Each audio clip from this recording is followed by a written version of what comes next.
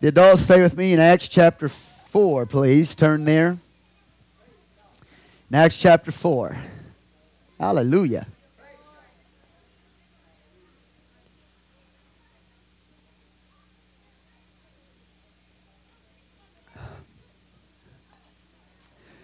A lot happening in the kingdom of God. And I'm glad I'm a part of it, I tell you. Thank you, Jesus. How many of y'all expected that kind of move of God Friday night? Seriously, you expected that. Well, remember, expectation creates results. If you don't expect anything, nothing's going to happen. Expectation creates. It doesn't bring results. Expectation creates results. So if you go into something, you expect God to move and do things He's going to. And I'm excited about it. How many of y'all, it went beyond your expectations? The exceeding greatness of His power towards us. I tell you, it was just beyond really our expectation what the Lord did. And I'm just so excited. I tell you, I'm beside myself. Let's look at Acts chapter 4 in verse 1. And the key to this chapter the Lord has given me is His authority. It has to do with His lordship and His authority. But the actual title of the message this morning is Passion That Produces Persecution. Passion that produces persecution. Amen? Look at your neighbor and say, passion that produces persecution. Brother, would you close that door, please? Okay. Passion that produces persecution. Have you ever been persecuted? If you have, you're on the right road and you're doing the right thing. You know, it's amazing how intimidated we can become by people. Amen? But God hasn't given us that spirit to be intimidated by people. We proclaim the Word of God and we look out and we see maybe people not agreeing with that. And we have a tendency to want to pull in our shell. Want to hide from that. I'm talking about just to look. I'm not talking about when they want to take you and beat you and throw you in prison and then kill you for that witness. I'm talking about just because you can sense in your spirit they don't agree with what you are preaching. You pull off and hide in your shell. And that's one thing about the concert. We had an awesome move of God. But I believe we have a tendency as a church, because we have so many visitors come, that we want to kind of hide. And I was going around to some of y'all say, get over here in the front of these people. Minister to them. You can't help them behind them. You pray for them, but you got to get in front of them.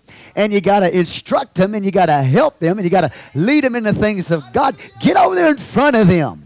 Don't hide out. Don't be bashful and timid and shy. But I'm telling you, that's human nature. You know, we want to be accepted. We don't want to stir the water. We don't want everybody to like us. Can I tell you something? When you're doing God's work, not everybody's going to like you. And you have to learn to guard your anointing and not get cornered by everybody. Hello, somebody. Because everybody wants to corner you, especially if you're walking with God. But you can't let them corner you. Hello, give God some praise. You understand? Just because somebody has a need doesn't mean you are assigned to them. Remember that. Just because they've got a need doesn't mean you are assigned to them. You have to guard your anointing. All right, you with me here? But never be intimidated. Never be shy or bashful about the things of God. But this church is on fire. And I'm excited about being a part of you. Persecution is produced by passion for Jesus. And it's a passion for His authority. His authority. Amen? All right, chapter 4. You remember that this story is a continuation of the healing of the man who was lame at the gate beautiful, right? And there he is. He's healed. But there's going to be opposition. There's going to be persecution. And it's going to come from religion. It's going to come from religious circles. Hallelujah. Now, I understand somebody called from another church. Somebody called somebody in this church and asked some questions about your pastor, about where I went to a conference or something. I want to share something with you. Don't give them information. If they want to know about my business, you have them call me. You don't give them information about me, and you don't even need to give them information about this church. You need to guard, you need to protect the anointing of God. Are you with me here? Because I guarantee you, if they called you asking that kind of question, you think they called because they were excited? No, they're looking for an advantage. See, can I tell you something? There's people in the Oneness Movement, Jesus' Name Movement, that are not friends of this church. And they are not friends of this pastor. And I am not trying to strain relationships. I'm trying to walk in order. But they have a problem because they feel threatened by what's happening here. So you don't give them information because they just want to use it somehow for their advantage. Now listen to me, church. I want you to hear that, all right? Religious persecution is what's going to take place not just in the days of the apostles, but right now. In this time frame, in the last days, that which was first shall be last. So if it happened then, it's going to happen now. So you got to be very careful about where you walk these days, who you let corner you, because a lot of people are just looking for a meal ticket, and they're just looking for a ride. Hello, somebody. And just because they got a problem doesn't mean you're assigned to that problem. You will drive yourself crazy trying to fit into everybody's mold and trying to be, take care of everybody's need. Hallelujah. Are you with me? So be led of the Spirit. Guard the anointing you've got. Don't let... Hello.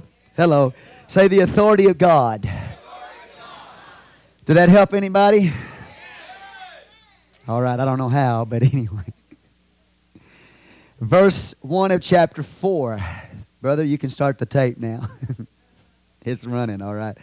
And as they spake unto the people, the priests and the captain of the temple and the Sadducees came upon them. Now, they just had a very powerful move of God. They've got a miracle standing with them. But the religious circles don't like that move of God. And this religious system is impotent. It has lost its power. I'm talking about people who were at one time walking with God. I'm talking about the covenant leadership of God. These people here that are persecuting the church should be the forerunners in the church. They should be the ones leading the people of Israel into the power of God, but they have lost the power. They've lost the glory. They have become impotent. Come on. Woo. They got it in name, but name only. And because they've got it in name and name only, when they see the power of God demonstrated with an impotent man who now has power. Now he's walking, he's healed. And there's apostles who have power. That religious system that should have the power are upset, honey. Because all they are is a name. A name. They've only got religion in, and I want to tell you something. Look at me. I'm a Pentecostal and I'm apostolic. But I'm not apostolic Pentecostal by name only. Your card, your credentials doesn't mean a thing in the kingdom of God. I don't want to be apostolic and Pentecostal in name only. I want to have it. I want to be that. I want to be that, I said.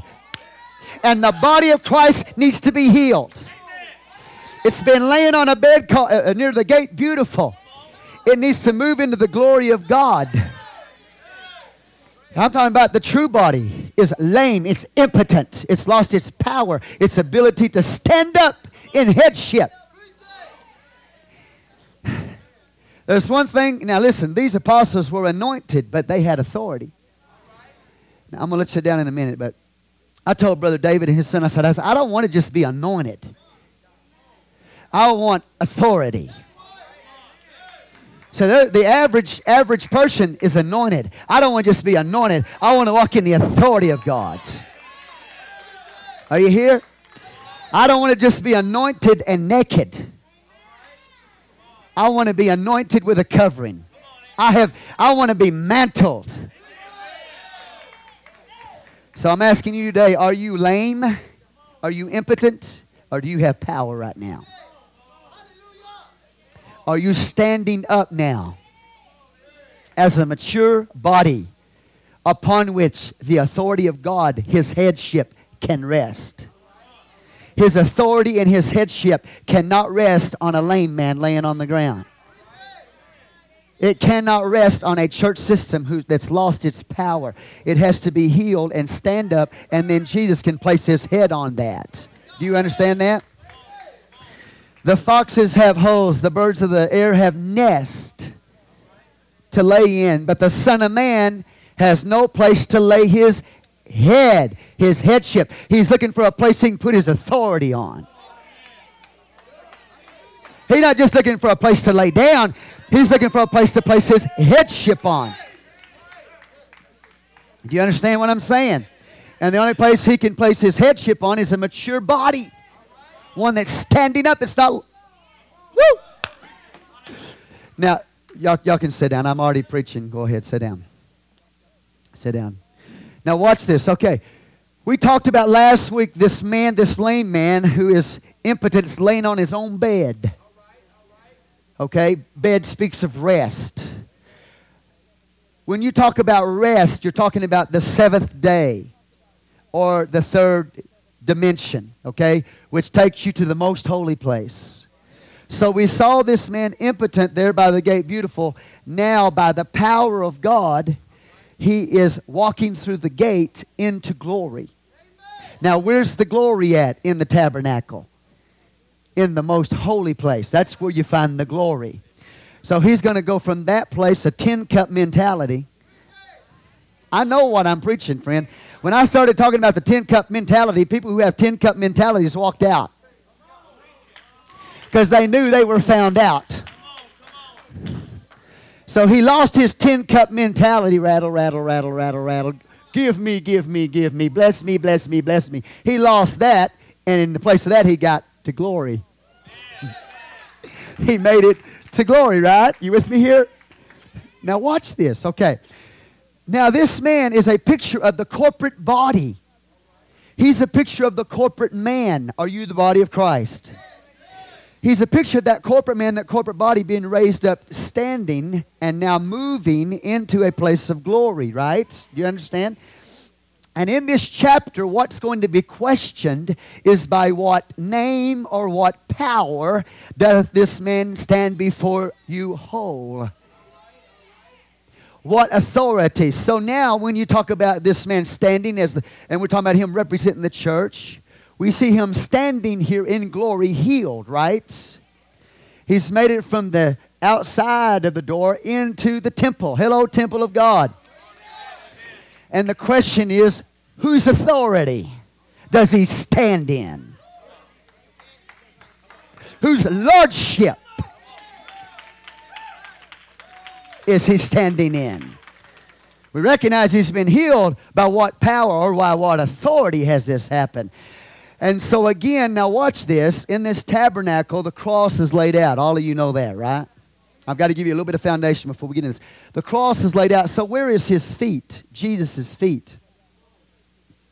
His feet is at the altar. Where's his left hand? Table of showbread. Where's his right hand? Golden candlestick, right? You with me here? Where's his heart? Altar of incense. Hello.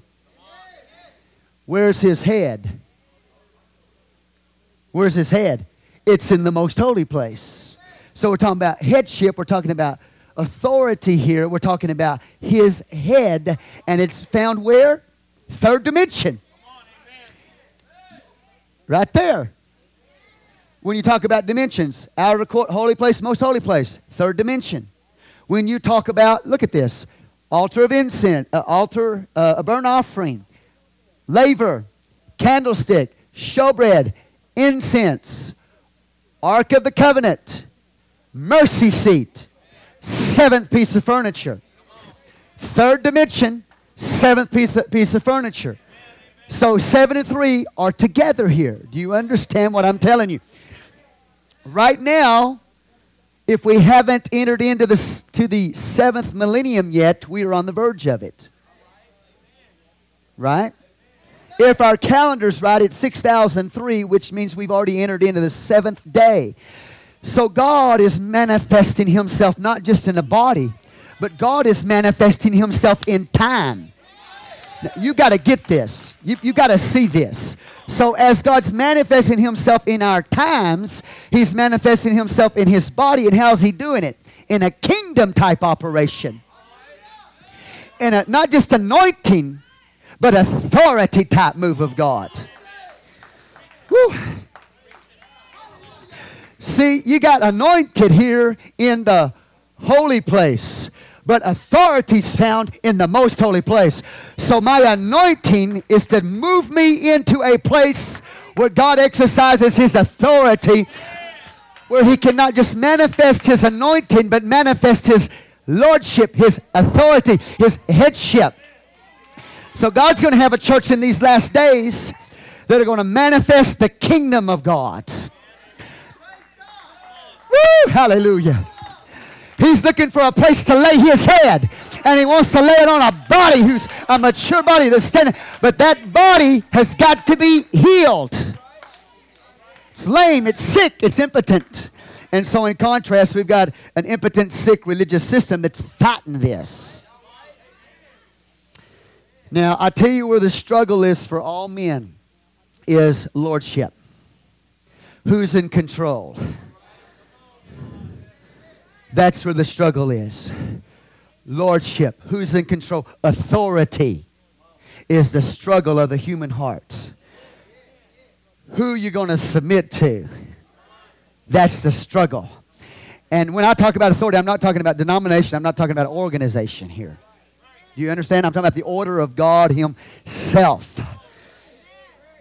This organization was trying to take the power of God and make it submit to them. Who gave you the right to do this? Who gave you the authority to do this? Show me your credentials. Whew. We're going to have fun this morning. God's awesome. Let me read a few verses. Sit down. As they spake unto the people, the priests and the captains of the temple. Oh, here's this leadership. And the Sadducees. The Sadducees do not believe in the spirits. They don't believe in the spirit realm. If they don't believe in spirits, they don't believe in the Holy Ghost. And not only do they not believe in spirits, but they don't believe in angels. Well, angels are spirits, but designate here angels. They don't believe in angels. They don't believe in the resurrection from the dead. What do they believe in? Only what they can see. Come on, I don't want to be like that. I want to believe that there's something beyond what I can see.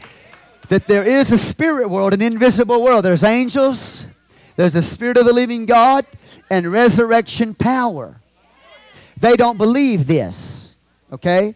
And here comes these apostles preaching the resurrection of Jesus Christ from the dead. So either they have to die. Come on. And I say they. I'm talking about the apostles. We have to get rid of them because they're a threat to what we believe. Because they're preaching the resurrection from the dead, and we don't believe in that. Come on, are you with me here? Wow. And, you know, they're impotent, of course, because they don't believe in the supernatural power of God. They're just materialists. You understand? So that is the opposition that rises up. Just a people who have a form of godliness, but who deny the power thereof or the authority thereof. From such, turn away. It's people who want to walk around in a form. We don't have time for that here. You want to just act a part with no substance. You just want to claim something and have no reality to it. Then all you are is a Vashti system, and you know that. You look the part, but don't have the goods. Okay? And that's the Sadducees. They are the Vashtis here.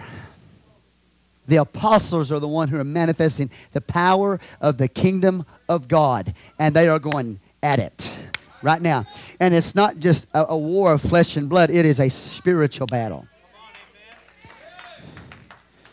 They got to die because what they're preaching, we don't preach. Woo! We got to get rid of them because what they're preaching, we don't believe. And that's why you're dead in your pew, sir. Sadducees, that's why you're so sad. You see, because somewhere along the line you lost the power and authority of God in your life. You don't believe anything but what you can conclude with your own mind. Woo! Hello. How many of y'all believe in the supernatural power of God? You believe that Jesus is here right now? You believe there's angels in this place? Aren't you glad He healed your lameness? Aren't you glad He took you beyond a tin-cup mentality, took you into the glory of God so He can lay His authority on you? So anyway, having said that, to these people, the resurrection from the dead, the Jewish people, their understanding of that was not just eternal life. Now watch this.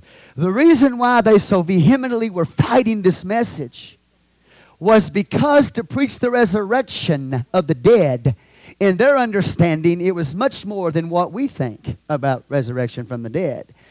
In their understanding, it meant a catastrophe taking place in this world.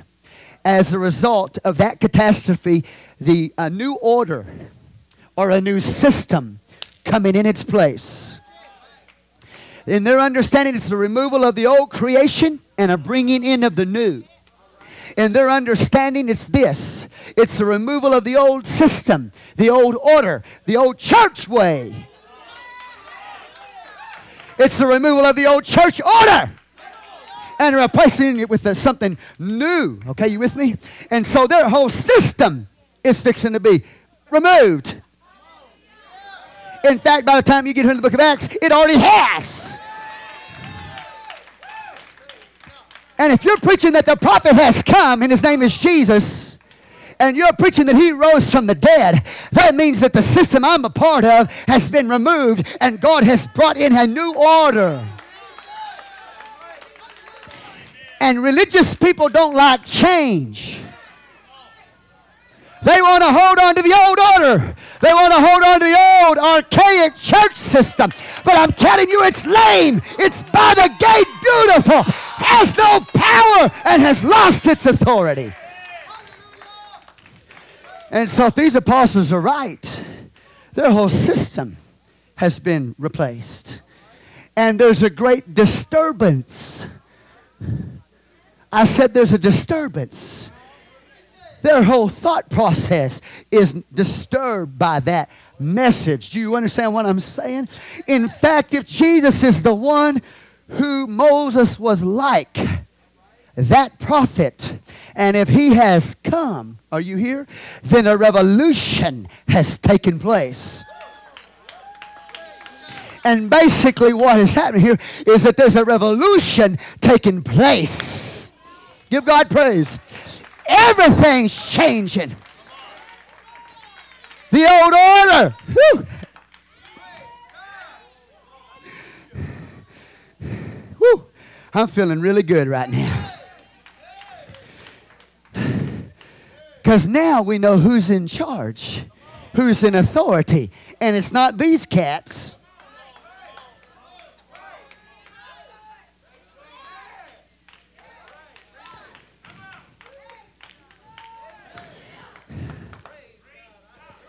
Bible said, being grieved that they taught the people and preached through Jesus the resurrection from the dead. Why would that upset them? Well, they don't believe in it, number one. But number two, they understand what that means. Disturbed, aren't they? A revolution is taking place here. Their old archaic system is being replaced by something. See, oh boy, you got to hear me now. See, they refuse to keep going. So there they are laying there.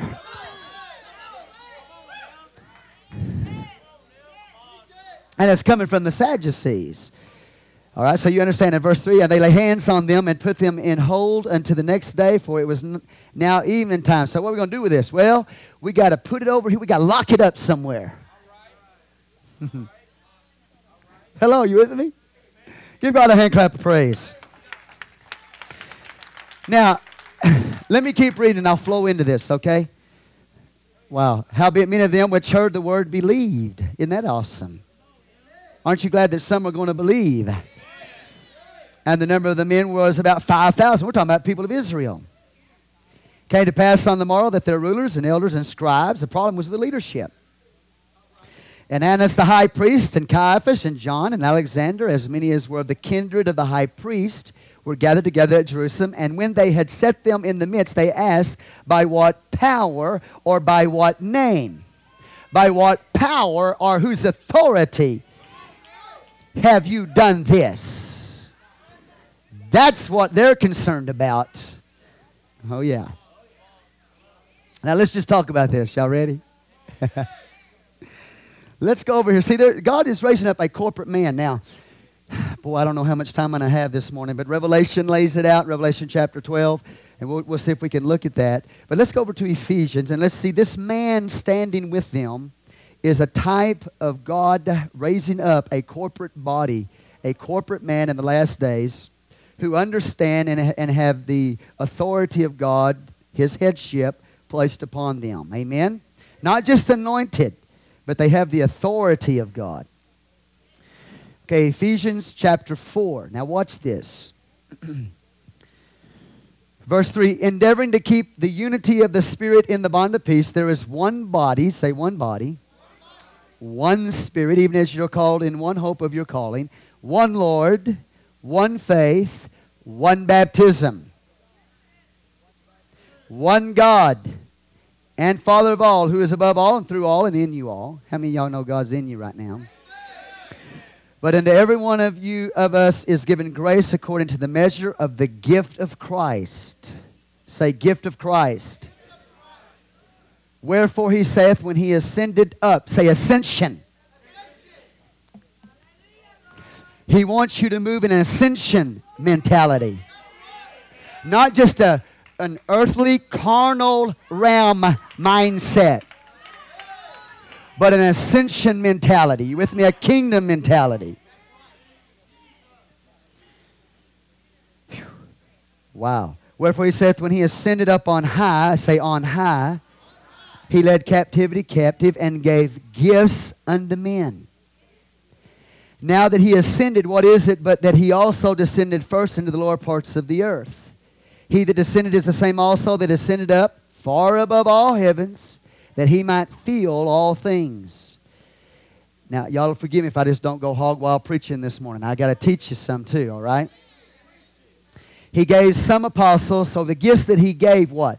Some apostles, some prophets, and some evangelists, and some pastors and teachers. What for? For the perfecting. 7 is the number of completion or perfection or maturity. Why is that? Why does he need you to be perfected? Why does he need a body to be mature? So he can place his headship on it, place his authority on it. Now watch this. For the perfecting of the saints, for the work of the ministry, for the edifying of the body of Christ. Here we go. Till we come into the unity of the faith and of the knowledge of the Son of God unto a perfect man, a corporate man, unto the measure of the stature of the fullness of Christ. Hello, somebody. You're getting the point now. So it's to perfect the body. Now let's talk about this authority then. Peter and John are apostles. They have not only exercised the power of God, or God working through them, His power, but also His authority in His name.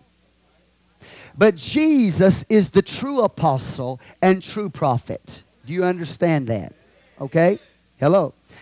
Now, the Scripture tells us about this fivefold ministry that the Lord is going to place in the church for the perfecting of the saints. That means to get you up in a place of completion and maturity, perfection, standing up as a corporate man, okay? Let me explain to you something about authority, okay? Because it's going to help you. when you talk about the gifts of the Spirit, the Bible says in Ephesians 4, verse 7, it talks about the gift of Christ. In verse 8, it talks about He gave gifts unto men. 1 Corinthians 12 talks about the gifts of the Spirit, right? You know, tongues, interpretation of tongues, healing, miracles, those gifts of the Spirit. That word gift there is charisma. Okay, charisma. You heard the term charismatic. Okay, charisma. Charisma simply means grace gifts. So when you look up the word gifts in 1 Corinthians 12, it's talking about charisma. And that has to do with the body as a whole. And the charisma gifts of the Spirit are for edification, for encouragement, and for strengthening. But they are not for authority. They are used, God wants to use you in the gifts of the Spirit to edify, to encourage, and to strengthen each other. But just because you can speak good, or just because you can sing good, or just because you can preach good, doesn't mean you have authority. Because authority is not found in charisma. It's not found in charisma. Now, you may be able to prophesy better than the set man. You may be able to sing better than the set man in an assembly. You with me here? But that does not mean that you have authority. What you have, see, you ever heard this? Well, every time I start using my gift gets me in trouble. The reason why your gift got you in trouble is because you don't have character to go with the gift. And you haven't learned to submit to authority. God's authority, not men who appoint themselves with authority, but God's authority. And because you haven't learned to submit to authority and you don't have character, your gift gets you in trouble. Because you think you got authority when you're exercising your gift. In fact, you say, I'm going to exercise my gift. I don't care what they say or what they think. And see, you get out of order because you don't understand that your gifting is not one of authority. It's one for strength, edification, and encouragement. Woo! Now, when you talk about Ephesians 4, when it says He gave gifts to men, then He lists a fivefold ministry. And the word gift there is doma, D-O-M-O. It's where we get the word dominion from. So these apostle, prophet, evangelist, pastor, teacher are doma gifts. They are dominion gifts. They are where God has placed His authority. God has not placed His authority in the charisma gifts. He's placed His authority, His dominion in the fivefold ministry. Now remember that. That will bless you. Because, yeah, you are gifted. And, yeah, you are charismatic. Hello. In the biblical sense of the word. And, yes, we know that God has anointed you to strengthen, edify, and encourage the body. But that doesn't mean you got any authority in the house. Give God some praise. The only authority that God recognizes in the house is authority that He set. So 1 Corinthians 12 talks about He set apostles and prophets and evangelists, pastors. Okay, so He set. They're not voted in. They weren't placed there because they got voted in. They weren't placed there because the board got together and decided that, boy, he'd make a good preacher because look how handsome he is. Had nothing to do with his looks. It had nothing to do with the vote. It had to do with God setting. He set them in the house. And so He sets these men in the house according to His calling and according to His choosing, so that the authority they have is not the authority of their own, it's the authority of God. So if you rebel against that authority, you're not rebelling against the man, you're rebelling against God. Hear me now. And so again, a lot of people today, because they got gifts, Boy, they think, man, they got authority now, but they don't. They just have gifts to edify, strengthen, and encourage the body. But the authority is placed in the fivefold ministry or the set. Come on, give God praise. It's placed in a set man, number one, and then from there, eldership is appointed by that set man, who, and eldership are nothing more than ministers, come on, who are apostles, prophets, evangelists, and pastors. But it doesn't mean that they're pastoring a church. Doesn't mean they're the set man in the house. God's raising up apostles, prophets, evangelists, pastors, and teachers in here who are just going to be elders. They're never going to be a set man in a house anywhere. But those men have authority. Once the set man places the mantle of authority, or recognizes the mantle of authority is a better way to put it, on that particular person, and they qualify in eldership, then they become people with authority. They no longer just stand up and speak.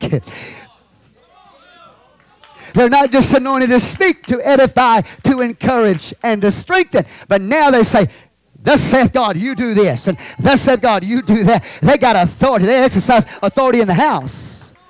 Now, that's why a lot of times I'll do things, and then I might talk to some of these guys and say, now, you don't do that.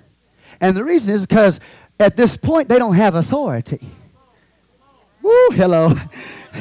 They've got gifts to encourage, edify, and strengthen, but I do not recognize their authority over you. Give God some praise. Do you understand that? And that's why a lot of people get in trouble with their gifting. Because they don't have character and they don't understand their gifting gives them no authority. Because those that have authority are, the Bible talks about in Ephesians 4, gifted dominion ministries. Give God some praise. Does this help any of y'all out there? Wow. Well, Pastor, I don't know why you're so upset, because I was just out there ministering in my gifting. Problem is, you got out of order. I'm not upset you got a gift. I'm excited you got a gift and that you can encourage and edify and strengthen the brethren. That's wonderful. We need that. And we need to preach to you to prepare you for the work of ministry. Fivefold ministry preaches to you. Come on. Our ministers to you. And the reason we minister to you is so that you can do the work of ministry. I minister to you so you can do the work of ministry. Do you understand that? Hello, give God some praise. Does that help anybody? And so Ephesians 4 says, the reason why you have this dominion or this authority here, or headship here, is so that the church can mature and become what it needs to become so that they can do the work of ministry. I'm not the only minister in this house, and people who stand behind this pulpit and preach are not the only ministers in this house. Every one of you, if you're a part of the body of Christ, is a minister. You've got a ministry. Now, I'm going to tell you before we get through this, I'll tell you what happened to me last night. As I was preparing this, as God was leading me, I came under conviction. So some of you are going to come under conviction because you're Vashti. You're throwing your own little party. You got your own thing going on here. And you run, oh, God, don't. I love it. I love it. Every time I say that, I get looks on certain people's face. You've been found out. Because Mordecai, a Benjamite, is a type of the fivefold ministry. It says, come forth, Esther. Manifest the throne of God. Vashti has her own thing going over there. Her own giftings happening. Hallelujah. Come on, ladies. Come on over to my party. Hallelujah. I feel led to do this. When we first started this church, I had a sister. She had gifts. But they started little prayer meetings over in their house, you know. And pretty soon she dragged some of the sisters over to this one particular woman's house that claimed to be a prophetess. And she might have been. But here's the problem. They'd get over there and all of a sudden, instead of a prayer meeting, it became a prophecy meeting. And these women get around and start prophesying to each other. You're going to get this, and this is going to happen to you.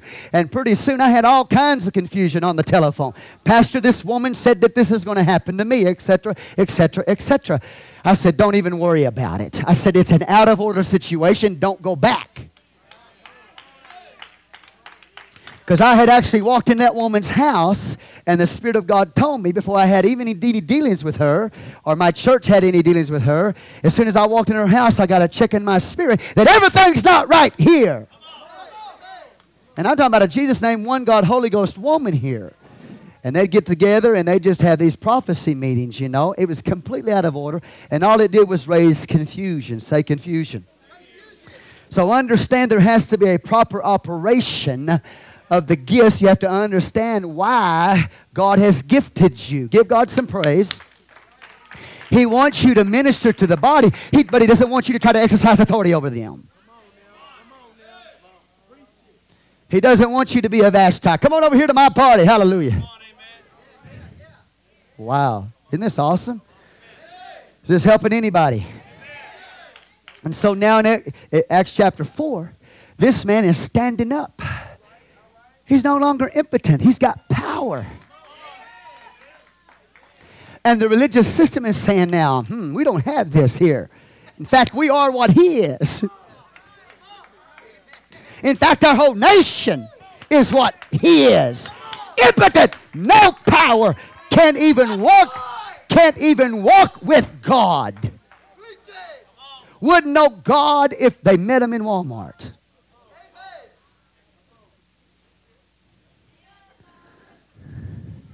Claiming to be a child of God. Wouldn't know God. God walked over, Jesus walked up and said, how you doing today? They just think He's just somebody else, you know. Wouldn't even recognize Him. Give God some praise. What is happening in this church, though, is this church is maturing, and God is anointing this. He is anointing this. You know why? Because when you get the government right, when you get the authority right, then the glory will be right. And most preachers never preach government or order or authority because they're afraid of the people. And because they're afraid of the people, there's no glory in the house, because if you don't have the government right, the glory is not going to be right. If you're out of order in your life, your government's wrong, then your glory's not right. And our whole responsibility is to get you out of here outside of the gate with your little tin cup saying, help me, help me, help me, and get you in a place of power and authority. Now, listen, God wants you to have authority. But listen, the only way we can have authority is to be under authority. When you come under authority, then you get authority. Give God praise. But never in the sense that you are ruling over the body. You're ruling over devils. You're ruling over your city. Oh, I'm starting to feel not just anointing, but some authority here. He's awesome. So the whole question is, whose headship or whose authority are y'all operating in? Because we sure didn't give you no credentials to do it. Hello, somebody. I'm telling you where the problem is authority. That's human nature. Just, by reason of the fact that I'm preaching on the headship or the authority of God, some of y'all have already packed off. Right? You understand? But I'm trying to help us here, because we got to stay in order here. And if we do, then the glory is going to be awesome. Because He's going to raise up a church that's going to manifest His kingdom authority, right? Oh, yeah, God's good. Well, let's see what happens then. Okay, first of all, as this is taking place, and let's go back to the book of Acts then. I'm not losing y'all, am I? In Acts 4 then, verse 2, being grieved that they taught the people and preached through Jesus the resurrection from the dead, they laid hands on them, put them in the hold of the next day, for it was now eventime. Religion always says tomorrow. The Holy Ghost says today.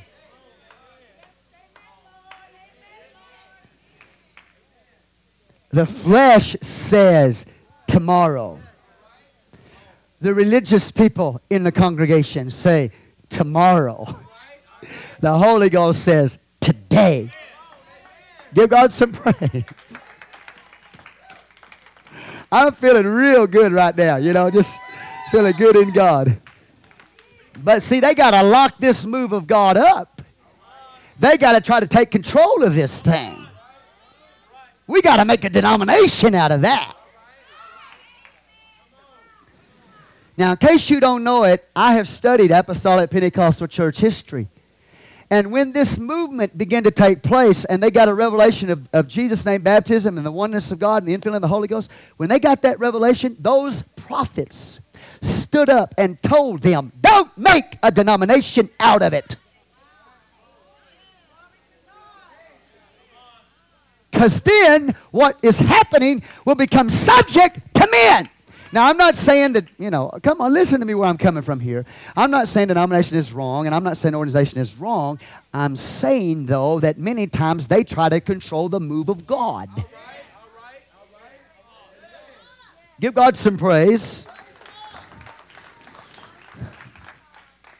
Now, what qualifies you for ministry? Because some organization gave you a credential? A lot of people are hung up on that. What?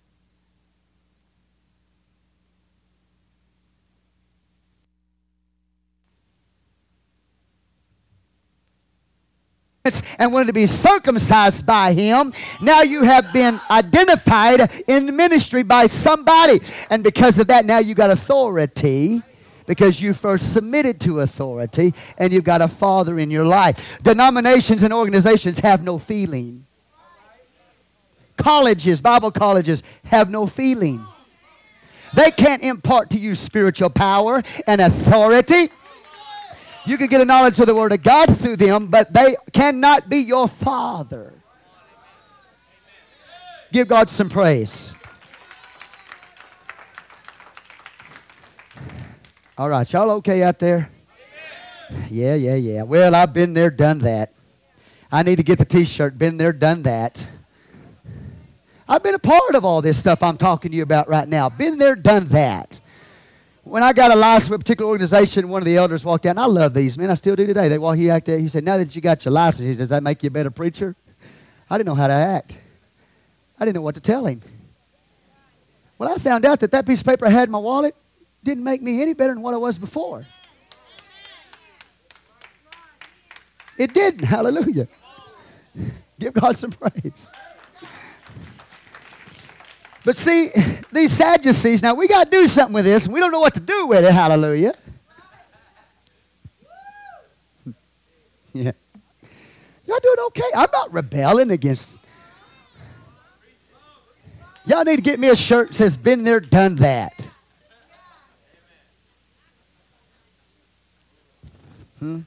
Y'all doing okay out there? Here we go. I wish people had enough sense to understand that even if you were a part of an organization or denomination, that doesn't make the move of God. His body is not a denomination dividing and numbering the people.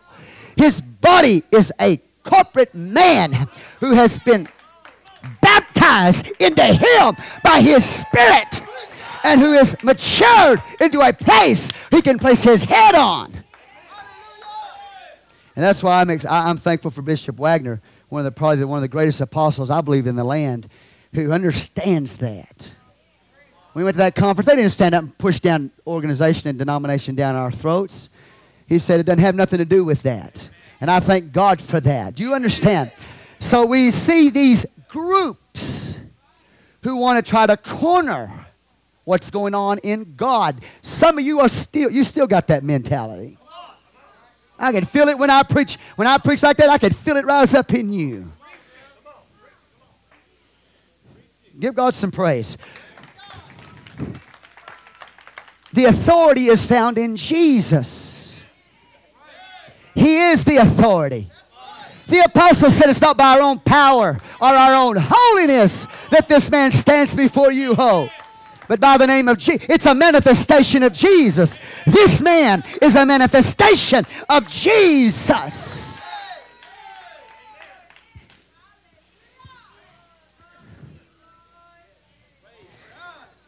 It's amazing as long as you're in somebody's club.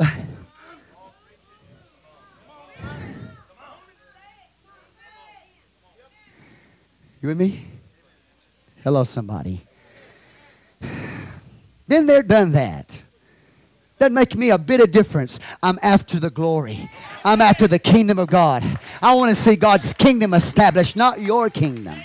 Not even my kingdom. His kingdom.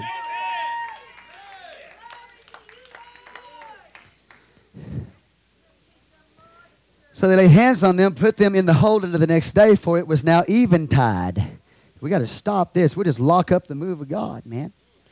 And we're going to do it. Well, we'll take care of this tomorrow. We'll just put it off. Put it off. That's the flesh, isn't it? Don't want the authority of God, but wants to put everything off till tomorrow. Don't want to deal with anything today. Run, run, run, run, run. Well, y'all would have been with me this morning if I just got up here and preached healing.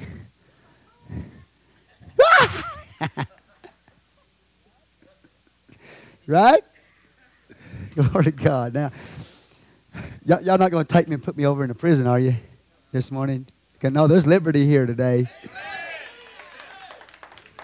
That's why I'm telling you. That's why you get called and say, well, where'd Pastor Jerry go? What conference he go through? He not a part of our stuff anymore. You know, so, well, where did he going now? Since when is it any of your business anyway? Here, they don't want to call me. But sister, they don't want to call me.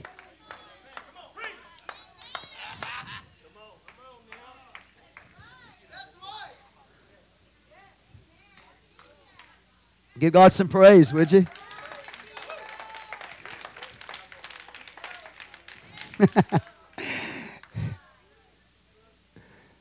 Not going to let him corner me, man. Wow. But tells us as a result of what happened here, this man being healed, now he's got power in his leg to move into glory. And it's under the authority of Jesus. Now as a result of that, we got 5,000 men in Israel coming to Jesus because there's been a manifestation of Jesus, not a manifestation of men.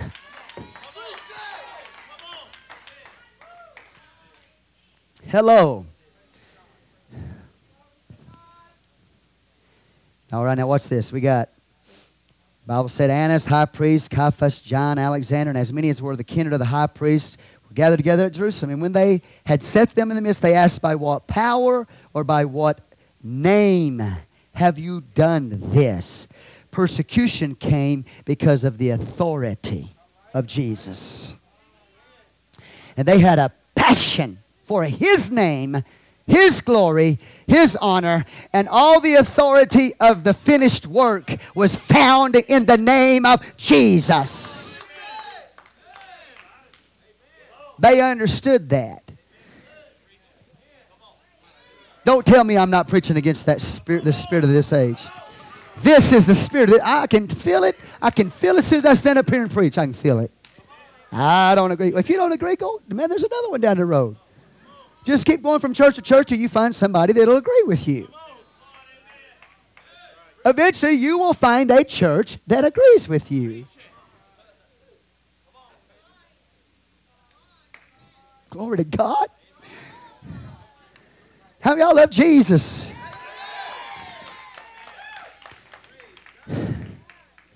By what power, what name have you done this? Then Peter, filled with the Holy Ghost, send them, you rulers, ye rulers. By what power or what name or whose authority have you been doing this in? And then filled with the Holy Ghost, say, you rulers. You with me here? Hello, they know what's happening in this chapter. A lot of people read this chapter and preach the book of Acts don't have any idea what this conflict is all about. It's about lordship. It's about headship. It's about the sovereignty of Jesus Christ. They have no idea what's going on here. Whoa, wow. Now watch this. Man, I knew this was going to be tough. I felt it in my spirit. Watch this. Here we go.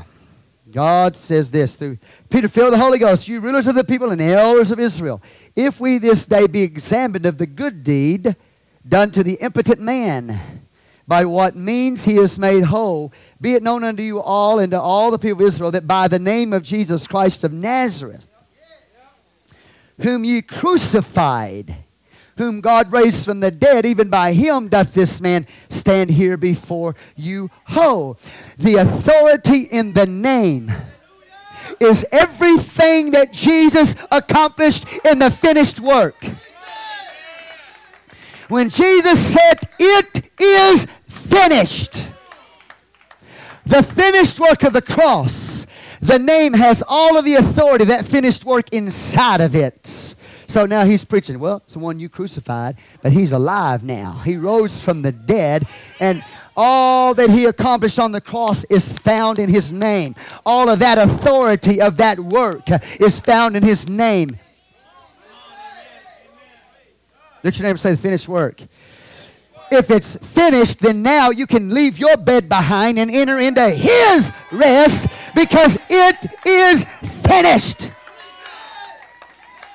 The reason why this man could leave his bed behind and get into glory is because Jesus provided rest for him. He left his own labors behind and he entered into the labors of Jesus. Come on. Stop doing your own thing, Vashti. Cease from your own labors and enter into his rest and start doing what he's doing. Based on the finished work. It is finished.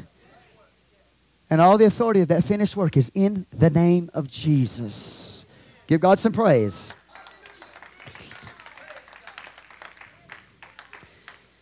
This is the stone. Wow.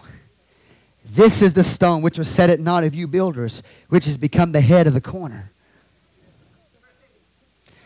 You know the story of Cinderella, don't you?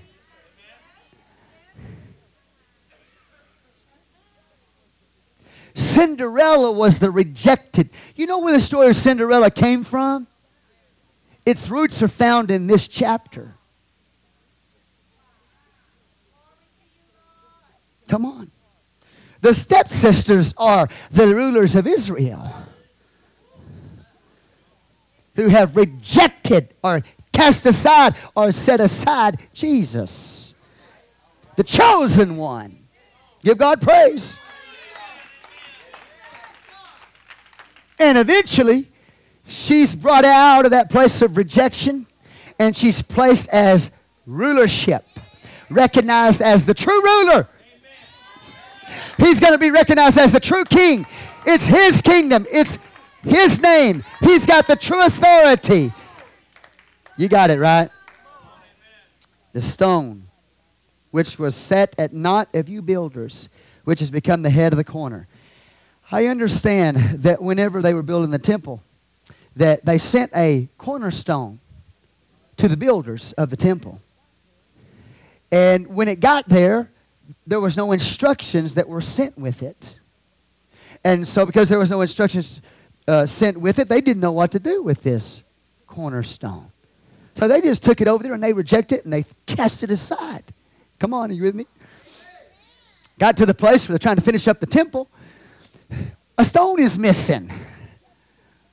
The one they rejected was the one they were missing.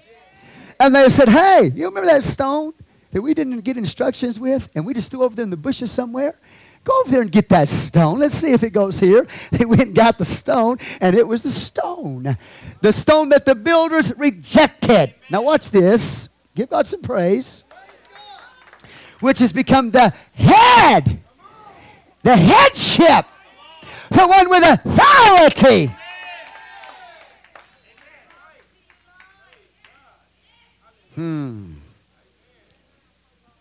Glory to God.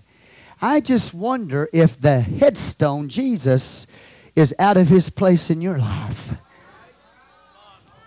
I just wonder if you have rejected His headship and His lordship in your life because you don't know what to do with Him. You don't know what to do with His government, His authority in your life. So you just kind of set Him aside in your life. But I want to tell you, you're going to need Him to rule your life. You're going to need Him to operate in headship in your life. And then you can move in authority if you're submitted to authority, right? You got the point. I don't know if anybody has ever preached this chapter like this or not. That may be why you're lost this morning. I'm preaching it from a perspective of headship and lordship and the government of Jesus Christ, the authority of Jesus. Give God praise. And I'm not saying that everything I've said hasn't been said before, but I'm talking about the context of this chapter here. How many of y'all understand what we're trying to say here? He's got the authority. In fact, He is the authority. He is the head. He's the true king. It's through His name. He's going to raise up a church that's going to manifest Him. This man standing beside them is a manifestation of Jesus. And the more I behold Him, the more I can manifest Him. You need to be able to see Him. If you can see Him, then you can manifest Him. But they couldn't see Him. They didn't recognize Him. Threw Him aside, and eventually they had to go back to complete the temple. They had to go back. Hello, temple of God. Now, what's this? I'm sorry to bore you. I told you I'm going to teach you this morning. Verse 12, neither is there salvation in any other. For there is none other name under heaven given among men whereby we must be saved. His name is the only one that can save you. The law can't save you. Come on, are you with me? Moses can't save you. The prophets can't save you. Jesus is the only one that can save you. And the status quo in their day is Moses. But Jesus has come and has completely brought in a new order and a new system.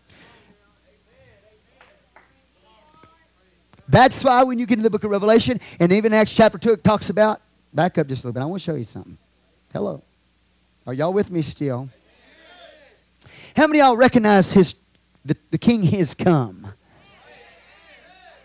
You recognize that? Okay, Acts chapter 2. Let's back up. I want to show you something. Talking about this cataclysmic catastrophe type thing when a new order comes in. It is come. It's here now, all right? Watch this. Verse 18. On my servants, on my handmaids, I'll pour out in those days of my spirit. They shall prophesy.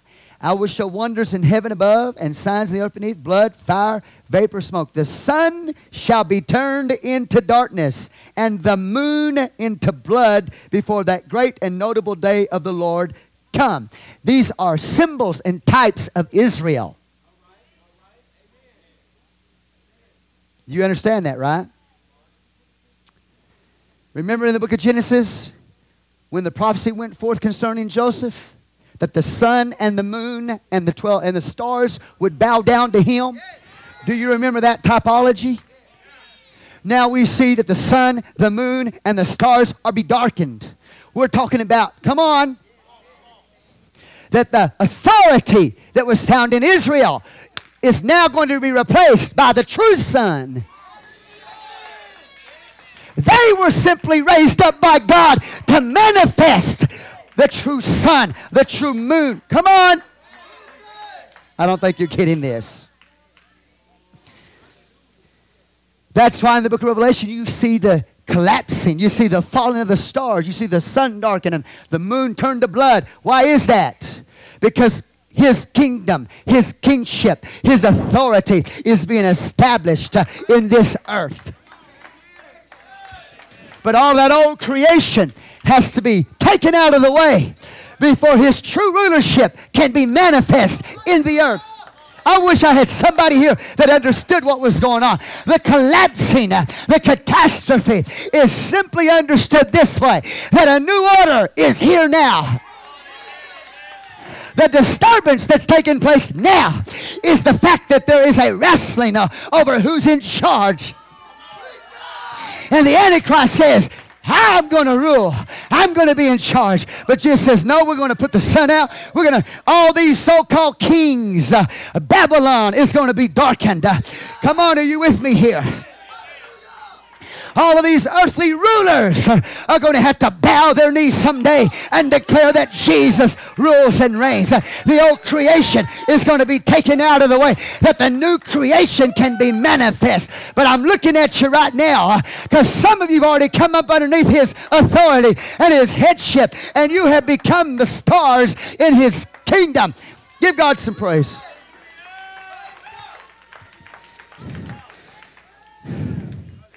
It's all about authority.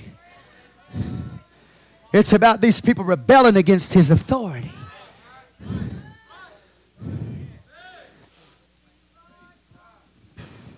Watch. Neither is there salvation in there, for there's another name under heaven given to me whereby we must be saved. Now when they saw the boldness of Peter and John. Watch this. It says they were filled with the Holy Ghost. And now it says they saw the boldness of Peter and John and perceived that they were unlearned and ignorant men. They marveled and they took knowledge of them that they had been with Jesus. You know when that all started taking place? When they saw the boldness of Peter and John. Now listen to me, church. This council is sitting here and they are seeking to determine if these men are false prophets. Go to Deuteronomy 13. Now watch this. Deuteronomy 13. You have a dreamer here in John and you have a prophet here in Peter. Now they're both prophets, but you have a doer in Peter and a thinker in John. You have a doer in Peter and you have a dreamer in John. You with me here? Now watch this. And a mighty sign and a mighty miracle has taken place in Israel. And the discussion is, by what authority? How did it happen? It bypassed our organization. I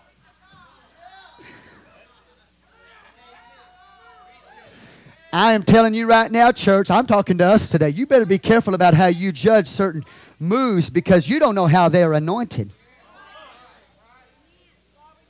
Man, I'm learning things, man. See, you know what? My world has gotten a little bigger. There's some apostolic Pentecostal people live in a little bitty world. My world has gotten a lot bigger. Oh, boy. Yeah. Well, I better stay away from that because I would stir up some stuff.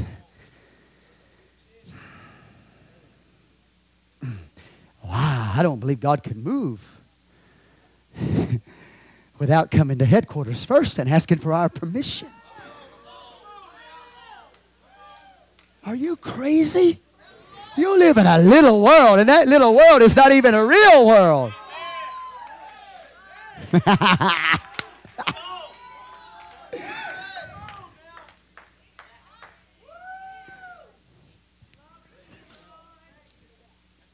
Well, let's check this out. Hallelujah. Deuteronomy 13. Remember, we got the dreamer John and we got the doer Peter right there with a miracle standing beside him. Now, I don't mean to offend anybody here today, but I want anybody to, really, seriously, if you can find where my preaching and my teaching this morning is in error, you show it to me. Why'd you get quiet? I invite that. I'm being alive in the book. How many of you believe I'm in the book? Oh, I knew I was going to have some tough plowing this morning.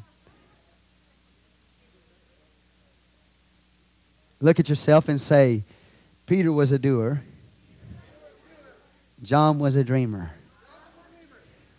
Are y'all looking at yourself? Is that what y'all doing?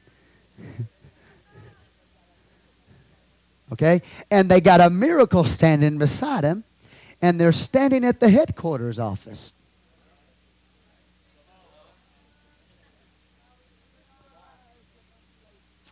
If there arise among you a prophet or a dreamer of dreams. So we got the prophet and we got the dreamer there at the council.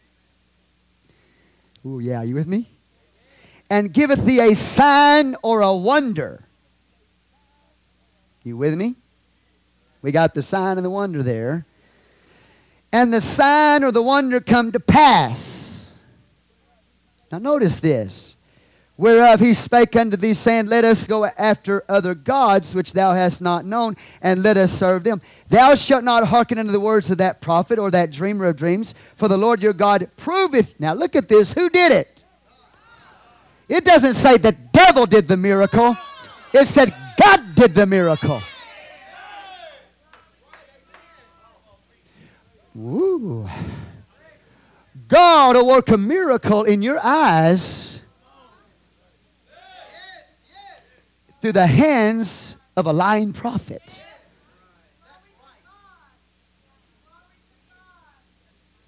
Now watch.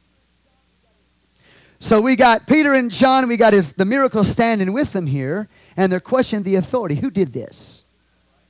How did it happen?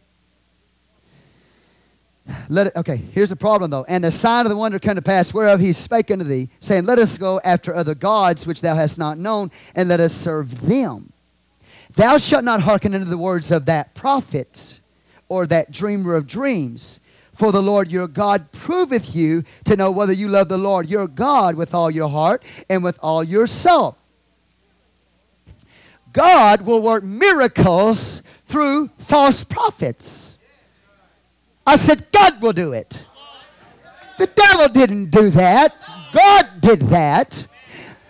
To see if you would go running and chasing after the signs and the wonders and the miracles, or if you would continue to follow Him in truth. Are you going to chase miracles? Are you going to chase signs? Miracles are done by God through false men as well as true men. These signs shall follow them that believe. You shouldn't be running around chasing after signs and miracles and wonders. That's why you got to be careful about going to conferences all the time unless you are sent there. If you're not sent there, you don't go there. You're not going to say, wow, man, God's really moving here, and they don't preach the Word of God. God tests you to see if you're going to follow Him or serve false gods. Are you with me here? Now watch this. Okay, so what they're doing, basically, this council, is they're following this procedure. We got a sign here, we got a dreamer here, we got a doer here. Does it fall in this category of Deuteronomy 13? All right, thou shalt not hearken unto the words of that prophet or that dreamer of dreams, for the Lord your God proveth you. Now, listen to me. You stay with the book. I don't care what anybody tells you. If what I say doesn't line up with this book, you don't go with what I say. You go with the book. Always go with the book. Do you understand what I'm telling you? Well, man, there's signs, miracles, and wonders taking place there. They don't preach the truth, though. Always go with the book. Are you awake? It says, you shall walk after the Lord your God. Now, here's the problem. Is Peter and John preaching a different God, is the question.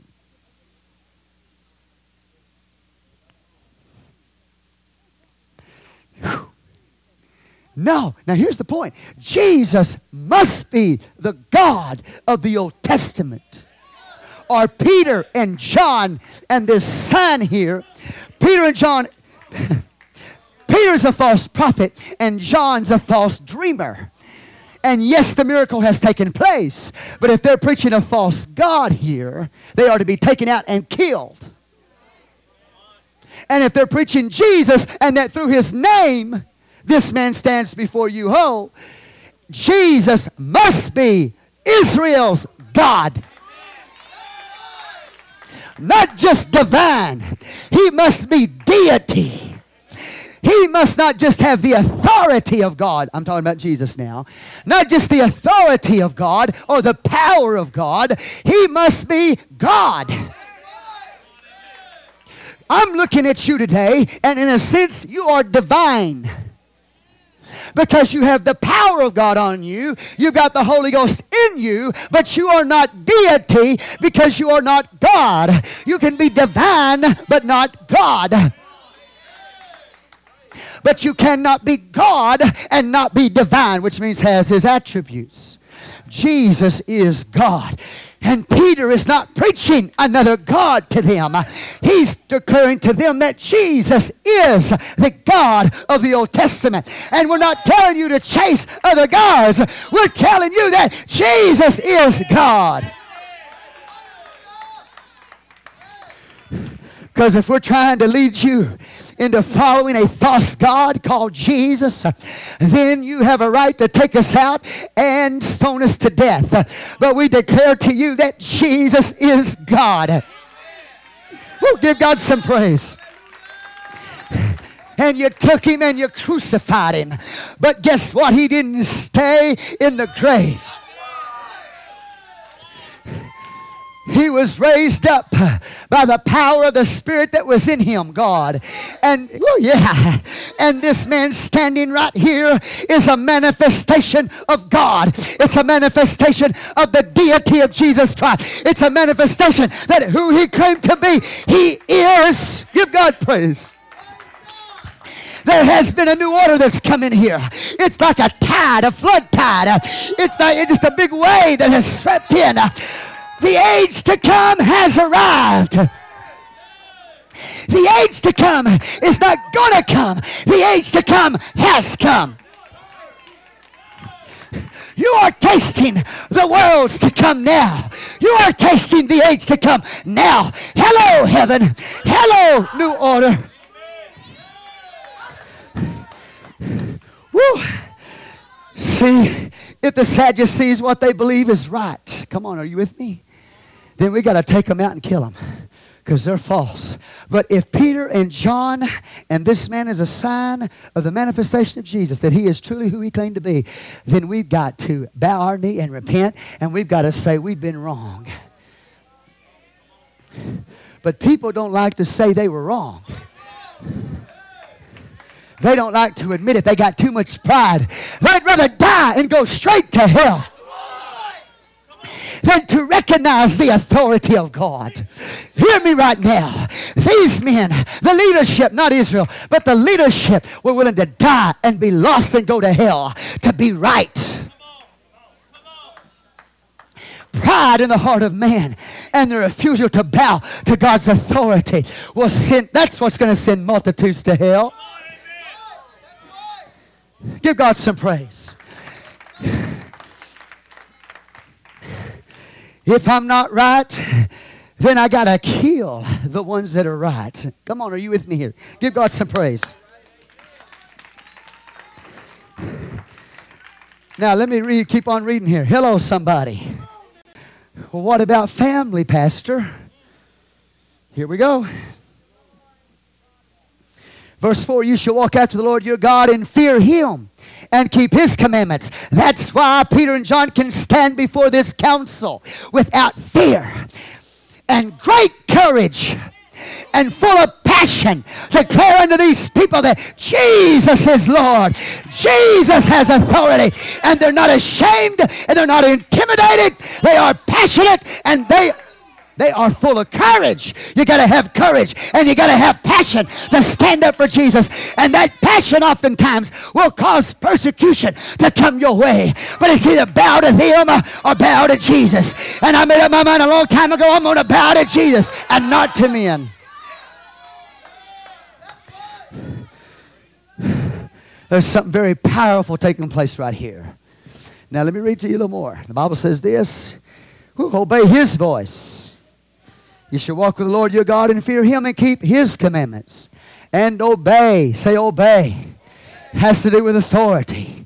Yeah, we got signs and we got miracles and we got demonstrations of the Spirit. But what's important, God says, is this. It's not just the sign and it's not just the anointing. What is important to God is authority.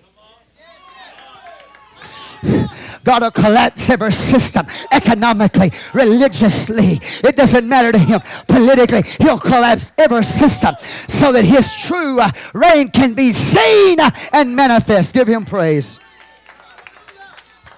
So that the anointing is to produce the kingdom. The anointing is to produce the authority. The anointing. God is raising up a people, taking them out of their bed where they tried to find their own rest. God is raising them up and standing them on their feet and says, look at this. This is a manifestation of my authority. Give God some praise. This church is not just going to be a church. We have signs and miracles and anointing. This church is going to be a place where God places his authority. Woo. Hallelujah. It's a body. It's a people that's going to exercise. You already have dominion. But you have to exercise that dominion. You got to go up and possess the land. You say, no, this belongs to Jesus. He has right to possess this. He has the authority to possess this. And you're going to make people mad. Hallelujah. Because they had plans for the land. I said they had plans for the land. But when you go up and possess what God says it belongs to him, you're going to upset him because God's got a kingdom that he's going to establish in this world. And he's going to manifest his right and his authority to exercise his lordship. And that's what makes people mad. Hello, give God some praise. And you shall serve him and cleave unto him. The blind man was holding on to Peter and John, the scripture says. And really what they were doing, they were holding on to Jesus. They say, we're not going anywhere. We know who we believe. We've got a revelation of who the true king is. We've got a revelation of whose authority. Oh yeah, he got a revelation. He said, you can't move me if you wanted to. I'm going to stand with you. I'm going to cleave to the Lord. Look at this. I'm going to cleave to his lordship. I'm going to hold on to his lordship. You can't move me if you wanted to. I'm hemmed up in the will of God. First and foremost, you got to know what the will of God is. And once you know what the will of God is, you say, I'm hemmed into it. I don't care if the devils rise up against me. I don't care if people hate me. Doesn't make any difference. I am hemmed into the will of God. You can't move me. I'm not going anywhere. I'm going to obey him. I'm going to cleave to him. Hallelujah. He's the authority. What's this? Okay, here we go. And that prophet or that dreamer of dreams shall be put to death. But if he has spoken to turn you away from the Lord your God, which brought you out of the land of Egypt. Say, out of the land of Egypt. What got him out of the land of Egypt? A lamb. A lamb. And it took him 40 years to understand what the lamb did for him. This man was above 40 years old. Israel still doesn't understand what the crucified lamb has done for them. This man is above 40 years old. What's happened to him can happen to you, Israel. But you've got to get a revelation of the finished work. You've got to get a revelation of what the Lamb did for you. Israel, every stopping place, the rock, the water flowing from the rock was to teach you this is what the Lamb did for you. When that blood of that Lamb was shed, every manifestation of God from that point on, the crossing through the Red Sea, coming to Mount Sinai, Pentecost there, it's all about the Lamb, what the Lamb did for you. Every stopping place was God telling them, this is about the Lamb. This is what you're not getting this, are you? So here we go. Tied in it with his authority is the finished work, is my point. And that's what these men are preaching. You crucified him. Now he's risen from the dead. It's through his name, the name of the Lamb, that this man stands here whole before you. Now watch this, okay? Go to Deuteronomy 13 again. And that prophet or that dreamer of dreams, Peter or John, shall be put to death because he has spoken to turn you away from the Lord your God, which brought you out of the land of Egypt. How? by the Lamb. By the Lamb. By the Lamb. Behold the Lamb of God which taketh away the sin of the world, Jesus. And redeemed you. Say, redeemed you. Redemption. Redeemed you out of the house of bondage. To thrust thee out of the way which the Lord thy God commanded thee to walk in. So shalt thou put the evil away from the midst of thee. But what they just don't have a revelation of is this. Is that Peter and John are telling these people, these religious leaders, He is the Lamb. He's the one that was typically foreshadowed in the Old Testament. He is the God of Israel. Manifest as the Lamb. Do you see it? Now watch. I'm going to go back over there and I'll read it to you so you'll understand. Wow. The Lord thy God commanded thee to walk, so shalt thou put the evil away from the midst of thee. If thy brother, now we're going to talk about family. This is serious stuff, isn't it? He'll say, don't let family sidetrack you. Come on, somebody. They'll try. If thy brother, the son, chapter 13, verse 6, Deuteronomy 13, 6.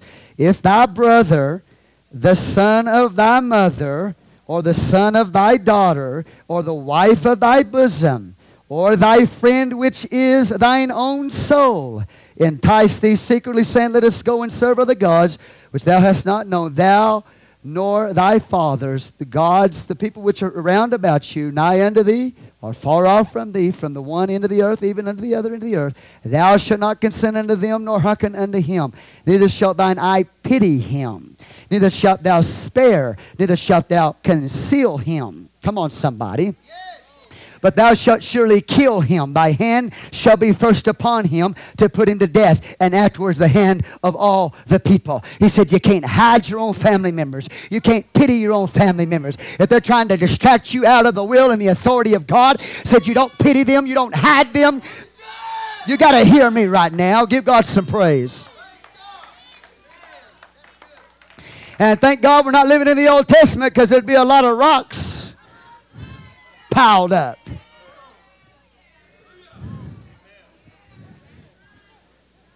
But Pastor, that's my flesh and that's my blood. But if they are rebelling against God, His authority, you better be careful about pitying them. Trying to hide them. Trying to cover up for them.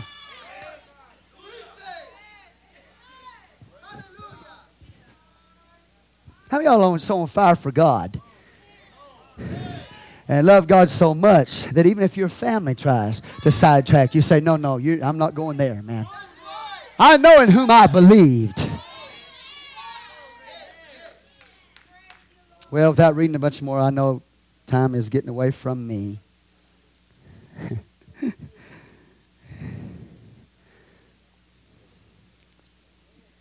Watch, are y'all still awake? Look at this. Verse 10, be it known unto you all and to all the people of Israel that by the name of Jesus Christ of Nazareth, whom you crucified, whom God raised from the dead, even by him doth this man stand here before you whole. Corporate man. You with me? This is the stone which was set at naught of you builders, which has become the head of the corner. Neither is there salvation in any other. You could redemption in any other. For there is none other name under heaven given among men whereby we must be saved. I'm talking about, he's preaching to Israel here. This is what the apostle said. Israel, you can't be saved except through Jesus. And all these people who stand up and say that some of these men who deny Jesus Christ have more of God in their pinky than we do in our whole hand are out of order. They are wrong. The only way you can be saved is through Jesus Christ. That's what Jewish apostles said to leadership of Israel. But will you be deceived? Will you be deceived and receive another gospel, another message, and declare they're saved without Jesus? You show me in this book where that can happen. Give God some praise, church. Don't get mad at me. I'm just on fire for Jesus. I love him. Do you get this? These people claim to be the people of God. He's preaching to. Now watch this. Okay, here we go. Neither salvation, for there is none other name under heaven given among men where we...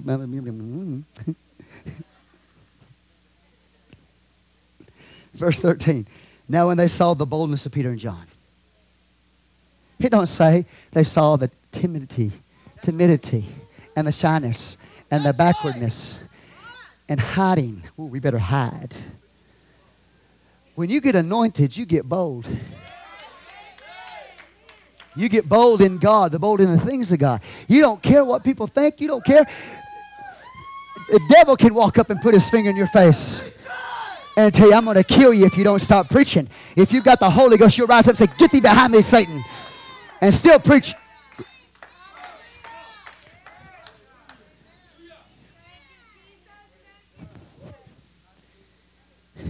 Watch this. Yeah, man. Now watch. He goes on and says this, that they were ignorant or unlearned and ignorant men. They marveled, they took knowledge of them that they had been with who? Jesus. And beholding the man which was healed standing with them, they could say nothing against it.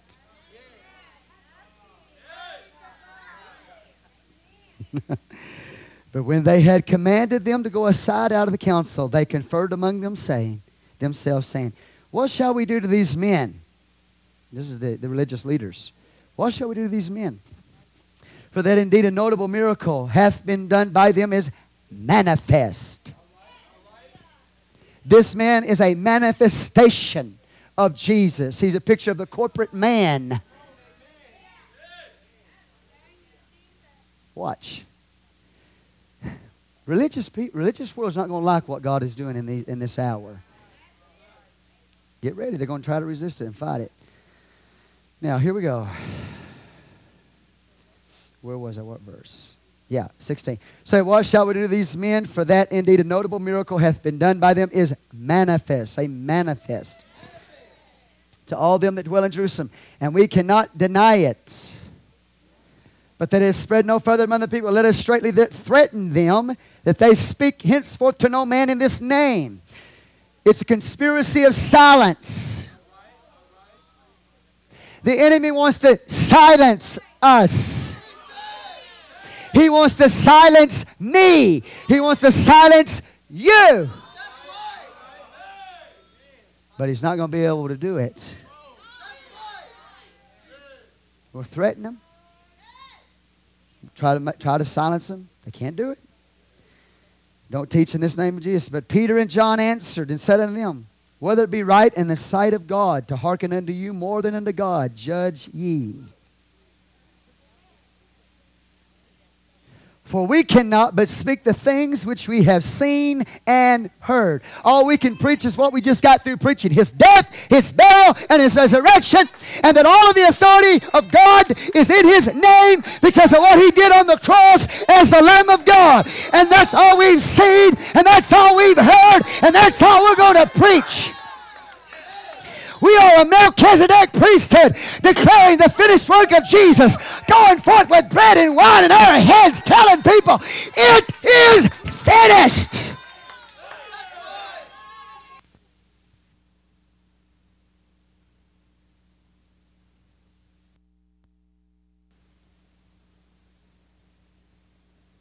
You can but just preach that which we have seen and heard. If you hadn't seen it and you hadn't heard it, you can't preach it. The fivefold ministry is the Melchizedek priesthood, in which God has placed His authority to preach. It is finished. Give God some praise.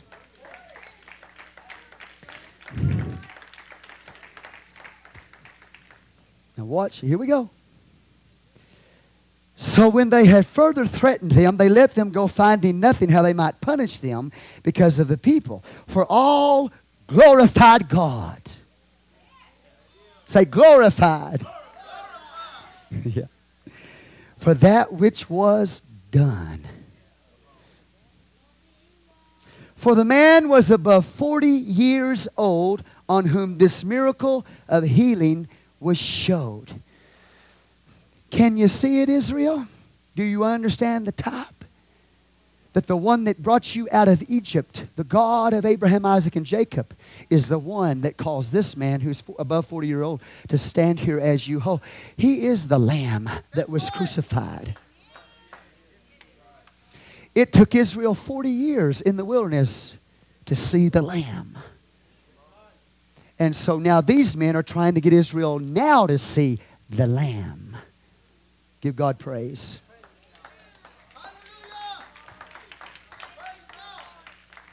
Are you getting it here? And being let go, they went to their own company. Now they're going to go to their own company and reported all that the chief priests and elders had said unto them. And when they heard that, they lifted up their voice to God with one accord and said, Lord.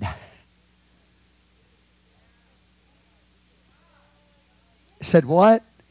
They said, Lord. Said, Lord. Can I ask you a question? The foxes have holes and the birds of the air have nests, but the Son of Man hath no place to lay his head. Has he found a place in your life to put his head on? He's looking for a place where he can rule. He's looking for a place he can exercise his headship. He's looking for a place where he can lay his head. And that can only be done upon a mature body. That's why this man's a picture of a church system that needs to be raised up and healed.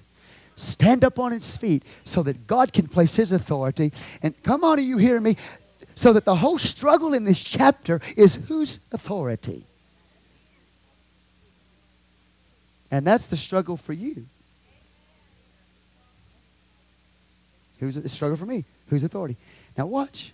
They prayed and they said, what? Lord, thou art God. We're not preaching another God.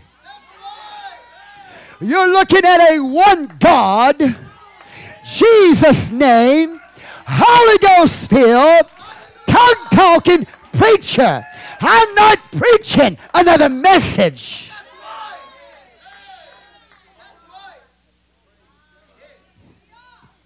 And that's what these men are trying to get this leadership to understand. We're not preaching another God.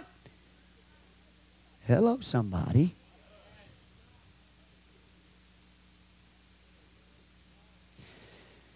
One, of course, said, Lord, thou art God. Jesus is God, which has made heaven and earth and the sea and all that in them is. Jesus created the heavens and the earth. And you Sadducees, all you believe in is what you can see. All the material. Only that which is material. Come on. Only that which you can reason with your minds. You don't see a spirit world. You don't see resurrection power. You don't believe in angels. But I want to tell you that the very one who made that man to stand here, as a corporate man, it was a type of that which is to come in the last days. In a church. It is He, the invisible God of creation. His name is Jesus, who created what you see. He's the one behind creation. You know what? If I believed like they did, I'd be sad too. If I believed that all there was what I could see, my circumstances would take me down every day. My problems would defeat me every day. My struggle would take me down every day. But you see, you have to have the ability to see beyond the physical and to see God's authority in your life. Give God some praise. Would you give Him a praise? Give Him praise. Woo. God, you made heaven and earth. Jesus, you made heaven and earth. You have authority over my life.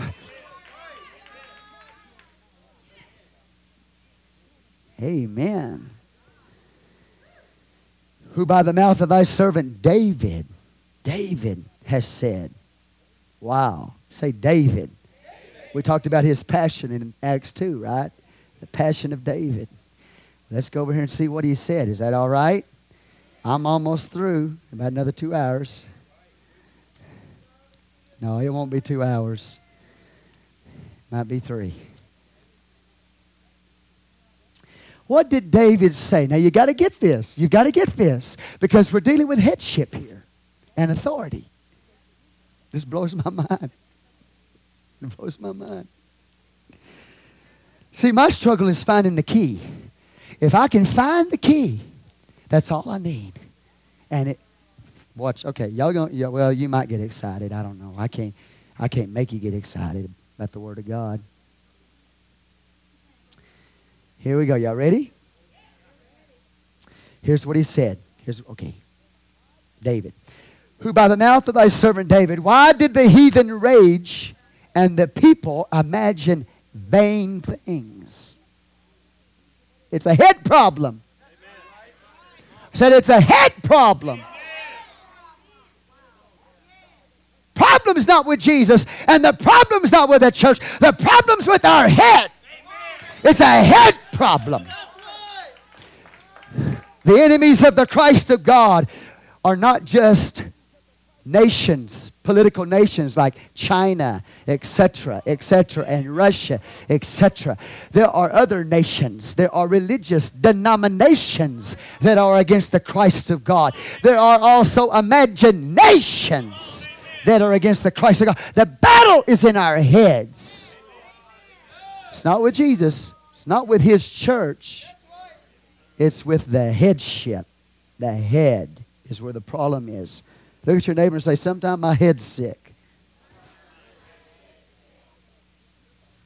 Now, problem is with the head. That's why he's got to take yours off and put his on. You don't hear me, do you? Read Hebrews 4. The sword of the Spirit is given to take our heads off so that he can put his back on top. So there'll be a proper headship. See, I got a sick head. My soul is sick. Let this mind, which was in Christ Jesus, also be in you. We got a head problem. He's got to take my head off. And the way he does it is with his sword. And when he takes my head off, then I can enter beyond the veil. Beyond the veil in the most holy place. And now I got his headship. I got his authority. I'm walking in his mind. I'm thinking his thoughts.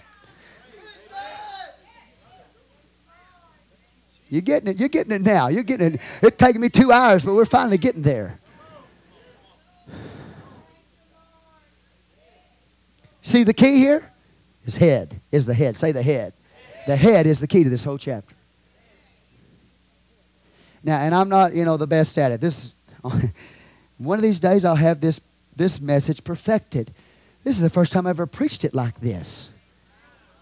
So don't throw me out yet. I haven't perfected this message yet. I'm just feeling after God.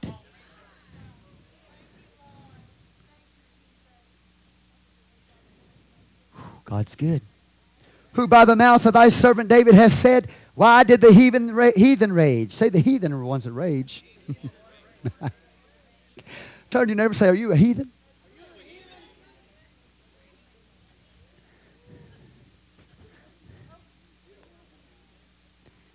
And the people imagine vain things. Their mind is gone wild. Crazy thinking. Crazy.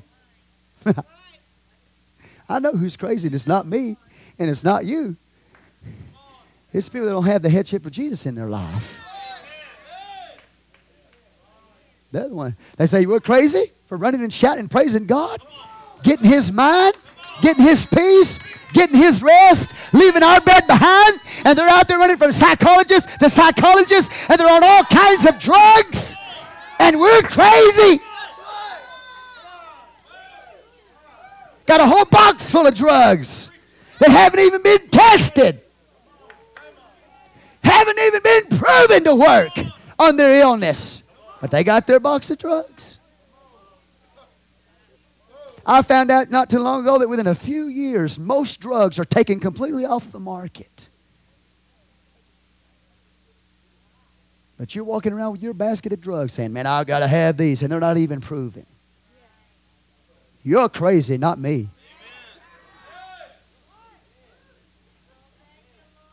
Give God some praise, would you? I'm here to tell you right now, there's a better way. It's losing your mind and getting the mind of Christ. It's losing your head and getting His headship. It's a place where you leave your bed and you get up and you say, now, Lord, you can lay your head on me. Because I lost mine. Look at your neighbor and say, I lost my mind. And I'm so glad I did. Because I've been wanting to die for a long time. But I got good news for you. You're dead. And your life is hidden. Your life is hidden in God in Christ Jesus. I'm going to eulogize you this morning. You're dead.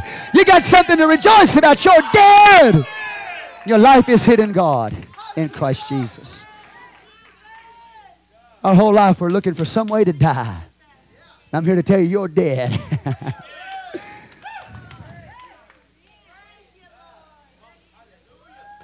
Now look at your neighbor and say, I'm not a servant to time.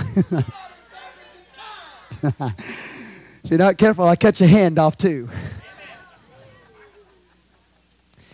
Got your head, now I get your hand. Wish I'd have brought my sword today, brother. I got a two-edged sword. Hallelujah. Just come up here and put your hand on that platform.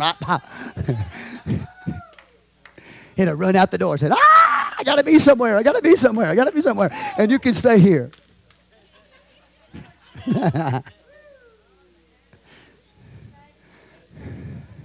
I love y'all anyway. I promise you, if we cut your hand off, it'd run out the door screaming, I got to be somewhere. Got to do something. You need this. We're right now just moving into the place where God is setting you free from your mindset. And you're ready to go. Now watch this, okay? Because David is quoting a psalm that is connected to headship.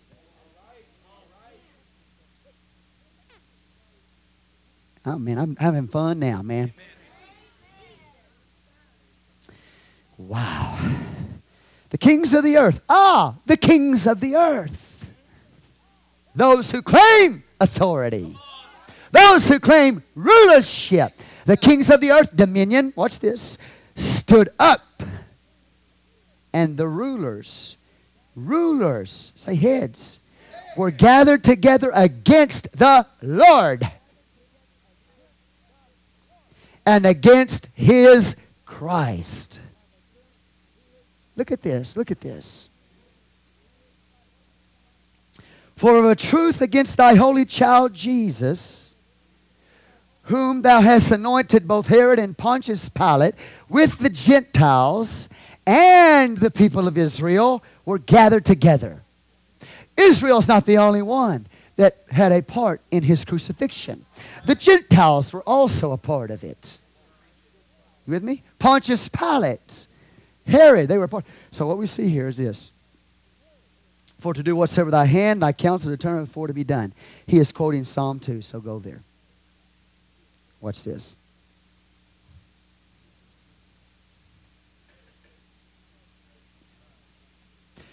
This is called Jesus, the Messiah. Life and Times of Jesus the Messiah. I'm going to read something out of this. Psalm 2. David is quoting this Psalm 2. It is quoted by the apostles. Here's the psalm. Why do the heathen rage and the people imagine a vain thing? The kings of the earth, the sun, the moon, stars, earthly kings. And the rulers take counsel together against the Lord. All capitalized. This is God Himself. And against His anointed, against the Christ. Now listen to me very carefully. When you talk about the Christ of God, you are talking about His anointed body. So it's not just Jesus Christ that these people rise up, the kings of the earth rise up against, these imaginations, denominations, nations, and you with me, imaginations, nations, denominations that rise up against the Christ as God. It's not just Jesus they're rising up against, they're rising up against His anointed body. You with me here? His anointed body. Now, here we go. Let us break their bands asunder and cast away their cords from us. Now, here's the response of God to this. He that sitteth in the heavens shall laugh. Sometimes God smiles and sometimes God laughs. And right here He's laughing, He's mocking them. Who are you, little man? Rising up against the Lord and His Christ. Rebel against Him and His headship. He that sitteth in the heavens shall laugh. The Lord shall have them in derision or confusion. Then shall He speak unto them in His wrath, and vex them in His sore displeasure. Yet have I set my King upon my holy hill of Zion. Hello, Zion. Now hold on. Watch this. Yet have I set my King upon my holy hill of Zion. You know where Zion is? Most holy place. Hello, Zion. It's a church who made it to the top.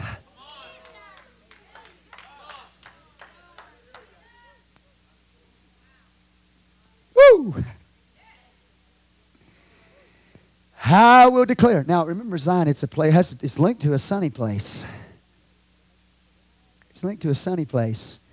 Place of glory. You hear? Has to do with His presence. Say manifest presence. I will declare the decree. Oh, you rebelled against Him. You took Him. You crucified Him. Your sins nailed Him to a tree. And you thought you were going to be rid of Him. But I set my King upon my holy hill of Zion. I will declare the decree. I'm going to make a new covenant as a result of His death on the cross. The Lord has said unto me, Thou art my Son, this day have I begotten thee. Ask of me, and I shall give thee the heathen. Aren't you glad?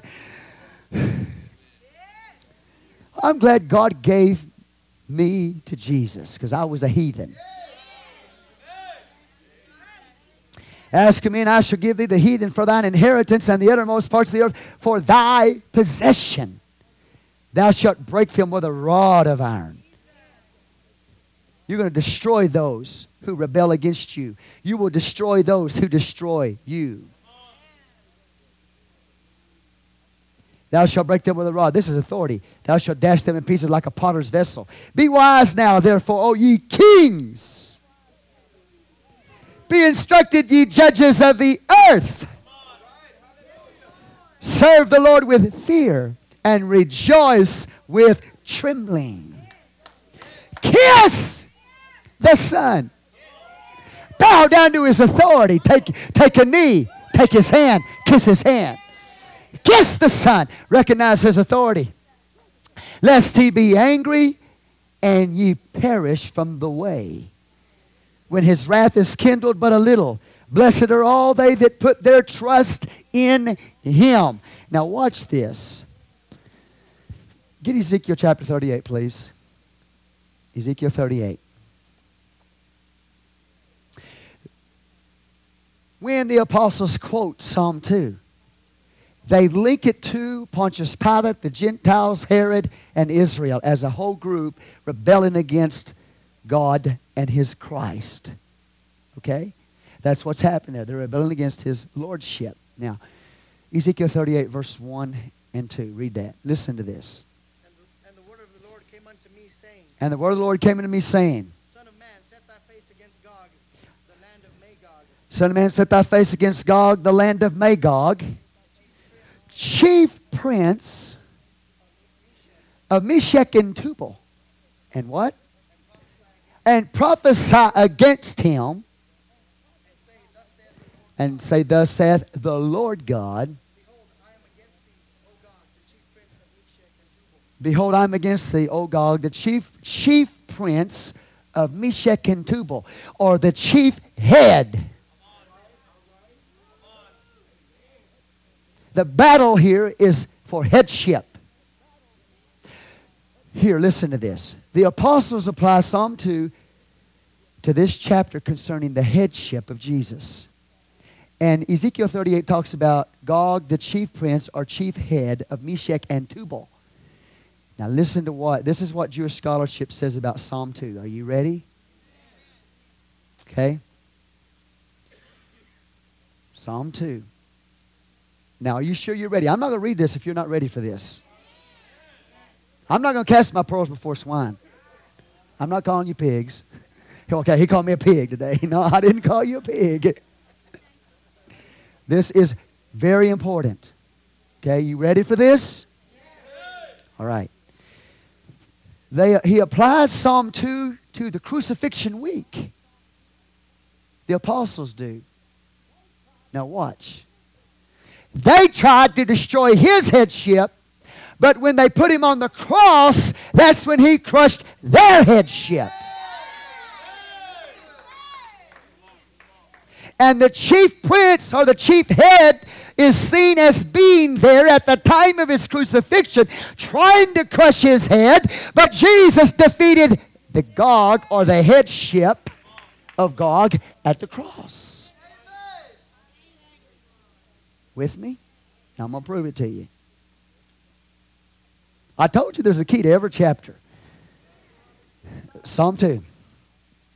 This is out of The Life and Times of Jesus, the Messiah by Alfred Edersheim. He is a Jewish believer, Jewish scholar.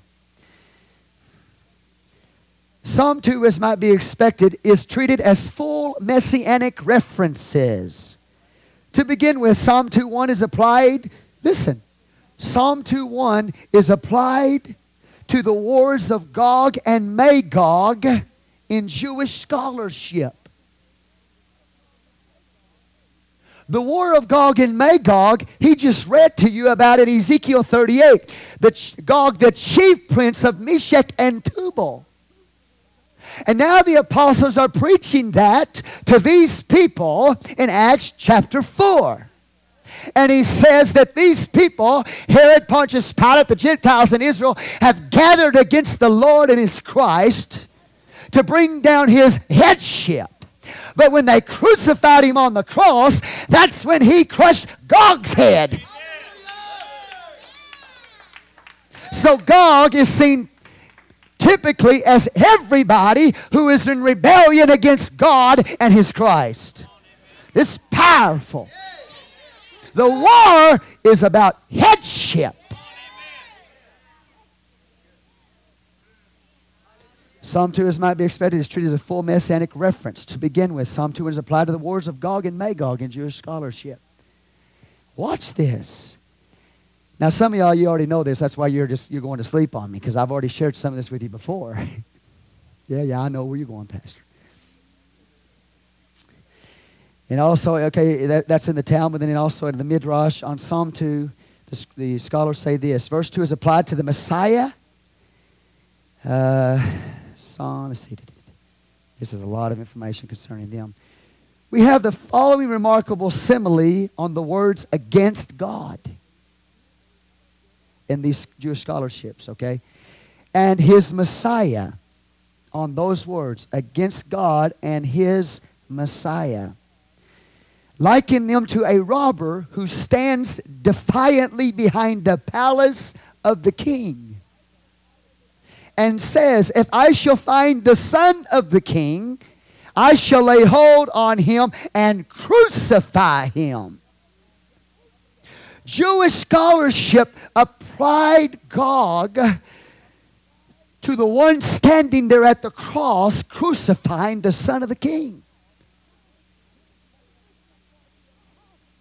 And this is what the apostles, in applying this message concerning the headship of Jesus, is trying to get Israel to see. Don't you see it? That you are caught up in Gog. You stood there at the cross. You cut the king's son. And just as your scholars said, you crucified the king's son.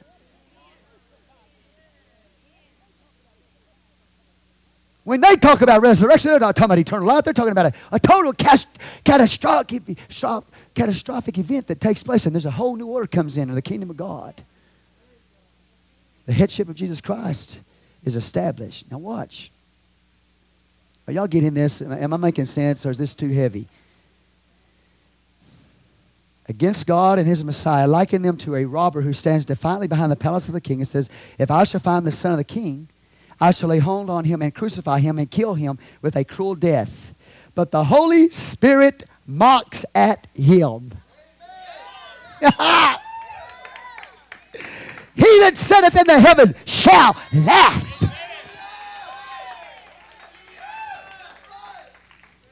Wow, isn't that awesome? Beautiful. But to return, Psalm 2 form is messianic applied in the Talmud, applied to Messiah in the Midrash, and where it is said that of the three measures of suffering, one goes to King Messiah, of whom it is written, he was wounded for our transgression. They say to the King Messiah, where dost thou seek to dwell? He answers, is this question also necessary? In Zion, my holy hill. He said, I'm going to set in my holy hill of Zion. Hello, Zion of God. So now he's found a place to put his headship. Yet have I set my holy hill upon my king upon my holy hill. Zion.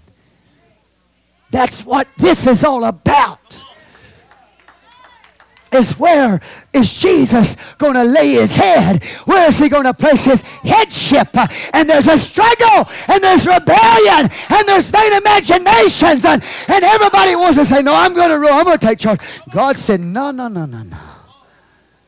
When you crucified him on the cross, you thought you destroyed his headship. But actually what he did was, through the finished work of the cross, he crushed the head of the enemy and brought in his new covenant. Isn't that awesome? Give God a hand clap praise.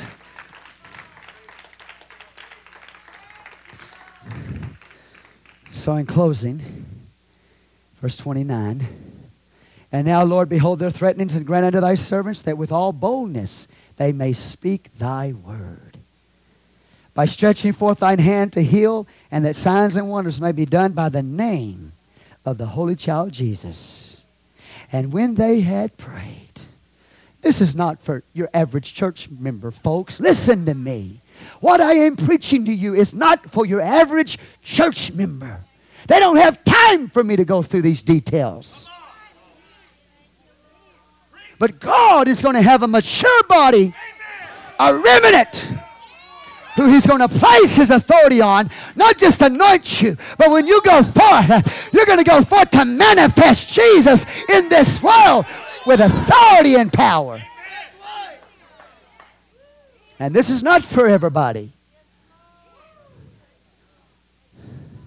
And as they pray this, listen to me, they're praying in the context of this psalm concerning Gog. They're praying this now. In case you don't understand it, the initial fulfillment of Psalm 2 and Ezekiel 38 took place at the cross. So that the 7 days of the crucifixion is a type of the 7 years of the tribulation period.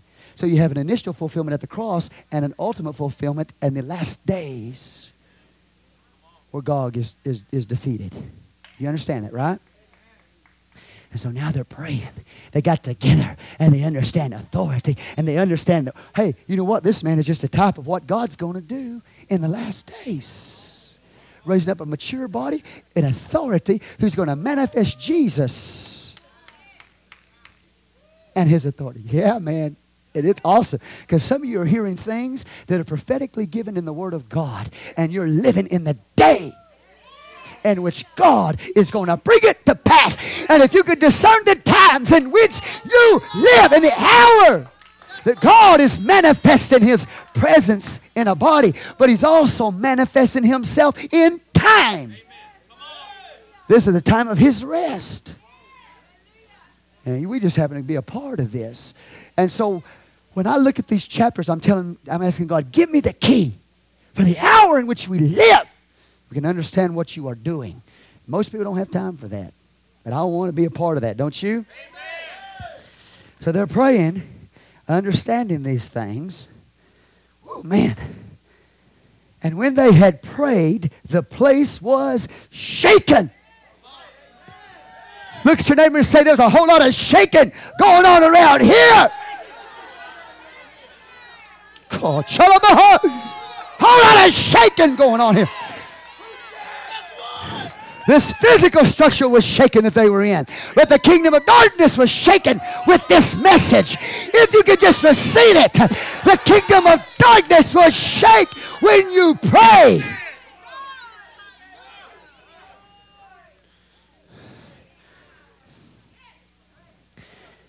And they were all filled. They were all filled with the Holy Ghost. Well, I thought they got in Acts chapter 2. Where were they in Acts 2? Here it says they were all filled with the Holy Ghost. What happened to them? They missed their appointment? In Acts 2? No, they were there in Acts 2. They got born, baptized in the Holy Ghost, put in the body of Christ. Say the body of Christ. In the corporate man. They got put there. But it says they were all filled. Has to do with anointing.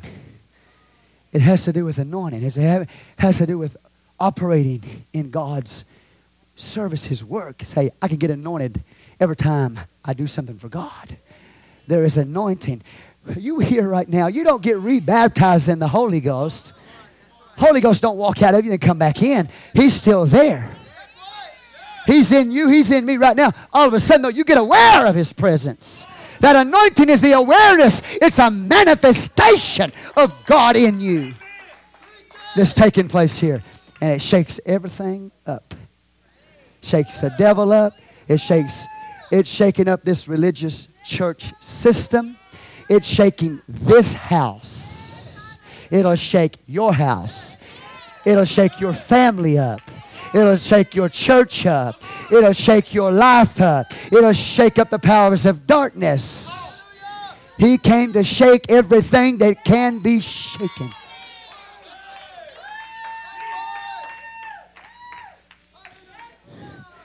And next week, if the Lord willing, I'll preach to you on renewal and the importance of it. Say the passion of renewal. Because if you get baptized in the Holy Ghost and you just come and sit on a pew, I got the Holy Ghost, baptized just name, on my way to glory.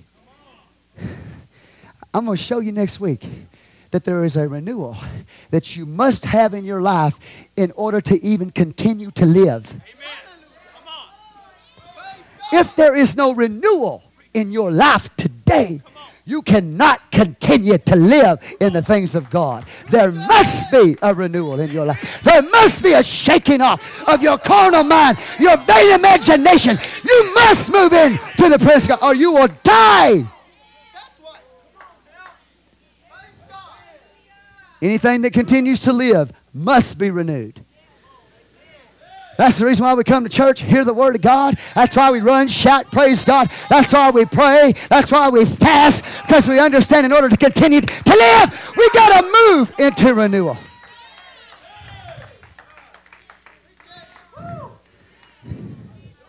So now they're praying, right? As they're praying, there's a whole lot of shaking going on. Hallelujah. And this is not for everybody. Everybody's not going to get there. They're not. But I want it. Not everybody's going to walk in that kind of authority. But I want it. It's available to you. I'm trying to tell you it's available to you. I don't want to just be anointed. I want to walk in the authority of God. Yeah, go ahead and place your head right here, Lord. Place your head in this church, Lord. Let your will be done, God. If that means I got to die, let your will be done, God. That means you got to take my head off and put your head in its place. Take my head off, God. Whatever you got to do, God. I tried it my own way. I slept in my own bed. I've made my own bed, and I had to lie in it. I'm saying now, God, I want you to take it. Now, Revelation 12. And this next week I'll preach on renewal if the Lord willing. But Revelation 12, let's close this. And I'm going to show you this bride, this woman who has made it to that place of headship and understand walking in the authority of Jesus and manifesting Jesus in kingdom power.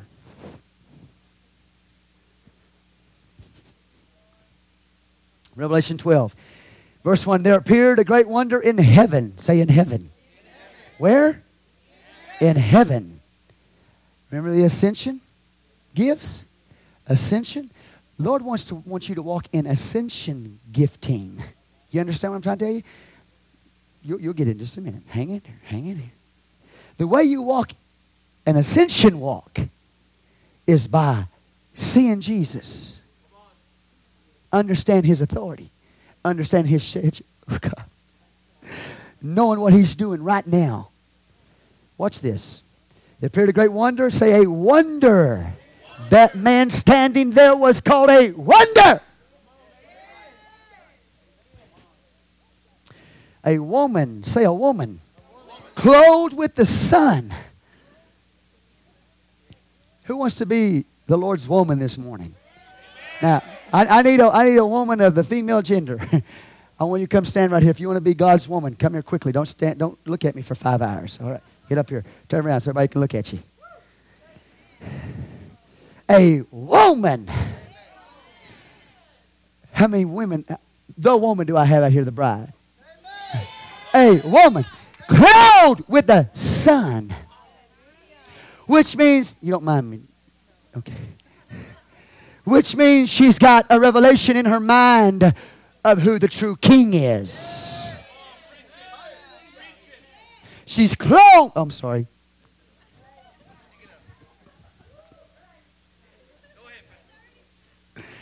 That's anointed stuff, sister. Hallelujah.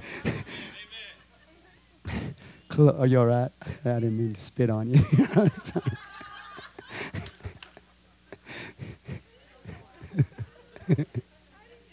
But that's what preachers do. You volunteered. Clothed with the sun. She's got a revelation of Jesus. The book of Revelation is to give you a revelation of Jesus. Everything that's being taken out of the way is the removal of all other systems. Revelation of Jesus. So she's clothed with the sun. She's got a revelation of Jesus. He's the King. And as you behold Him, the more you manifest Him. If you don't behold Him, you don't manifest Him. Because you have to see Him. That's why I take 3 or 4 hours to preach Him to you. So you can manifest what you see. So now she's got a revelation of Jesus. She's seen Him. She understands His kingdom authority. Up here she's matured. His headship's there. He's King of Kings and Lord of Lords. And she's manifesting that rule. Now, so she's, look at this. Appeared a great wonder in heaven, a woman clothed with the sun, and the moon where? Under her feet. This is what she used to be. This is the old order church.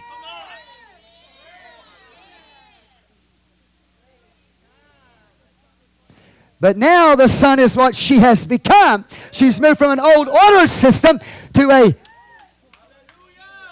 kingdom type move of God. Got it? Because the moon's under her feet. Now you can also apply this that she's ruling over the powers of darkness. Because the moon rules by night and the sun by day. Look at your neighbor and say, it's a new day. There's been a dawning of a new day. The new age is come. It's not going to come. It's here now. Do you have a revelation of the new day? She's got a revelation of the new day. She's clothed with the sun. The moon's under her feet.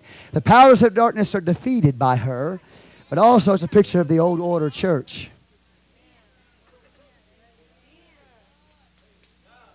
Y'all doing okay? Man. And she, now, okay. And upon her head a crown of 12 stars.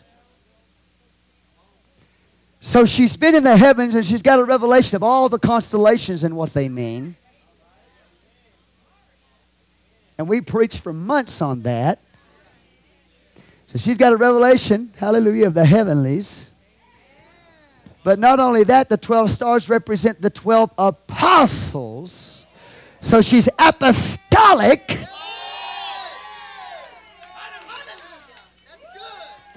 She's walking in apostolic authority, got a revelation of the new day, a revelation of the true king. She's gone beyond the old order, the old church way. You here with me now? And she being with child. No wonder the apostles, you got to get this. Look at these keys, how they link up. No wonder the apostles prayed in Acts 4, thy holy child. Jesus.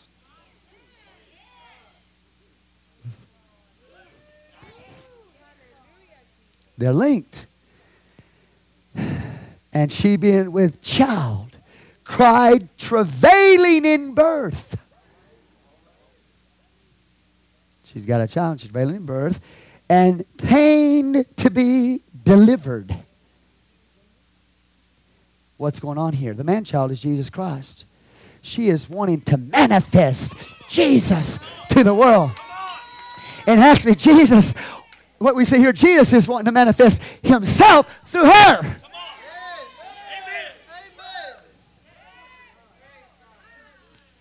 Okay, you with me here? I'm so hot. I'm just... So she's ready to be delivered of this child. There appeared another wonder in heaven. Here's the conflict of the ages. That's what Acts 4 is about.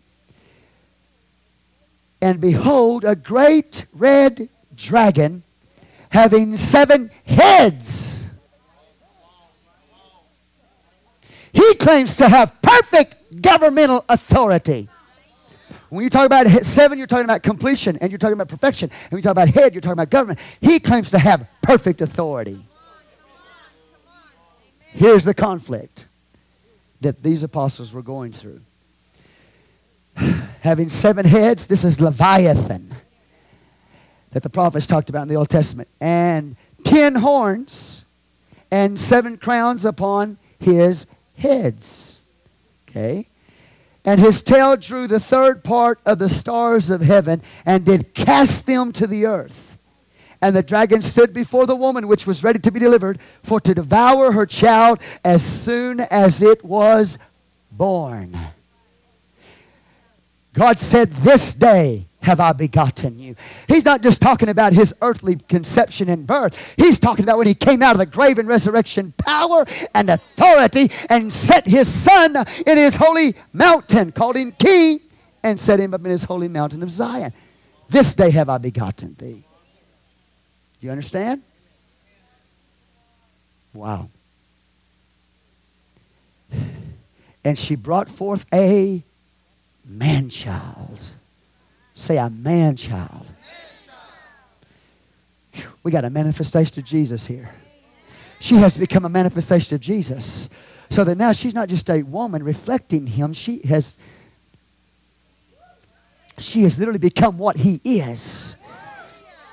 She has matured, walking in his authority, manifesting him to this earth in kingdom power. But you cannot manifest what you don't see. And the enemy wants, the conflict is there, man.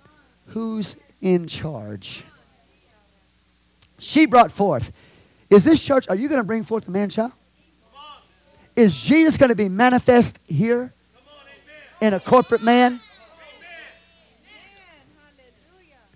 Do you see what we see? We see a woman, but then we see a man. So the church has matured. She's no longer just seen as a bride. She's now seen as a corporate man walking in his authority. There's something even greater than his being his bride manifesting. It's when you mature to a place of being a corporate man. Are you okay up here? Okay. You all right? The Bible says this. Now look. She brought forth a man-child who was to rule all nations.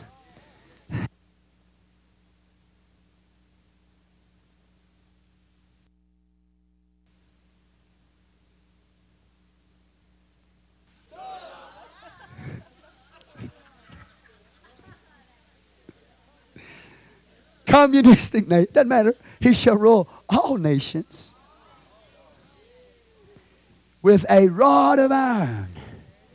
Which means he's not going to ask anybody what they think. He's just going to take over.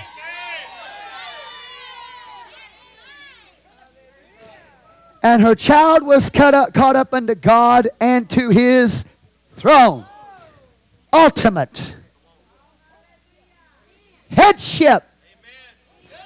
That's why in Revelation 4, the church has said, come up hither.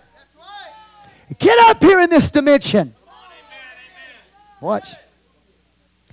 He's asking you to mature. Verse 6. And the woman fled into the wilderness. Israel wandered in the wilderness for how long? 40 years.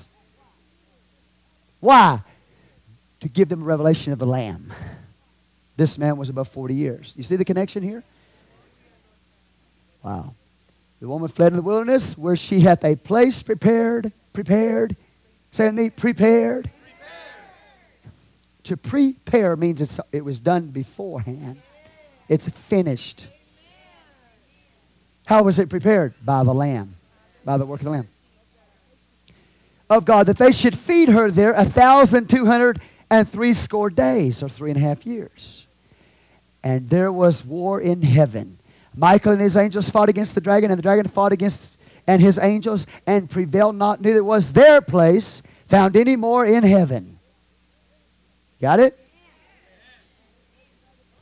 And the great dragon was cast out, that old serpent called the devil and Satan, which deceived the whole world.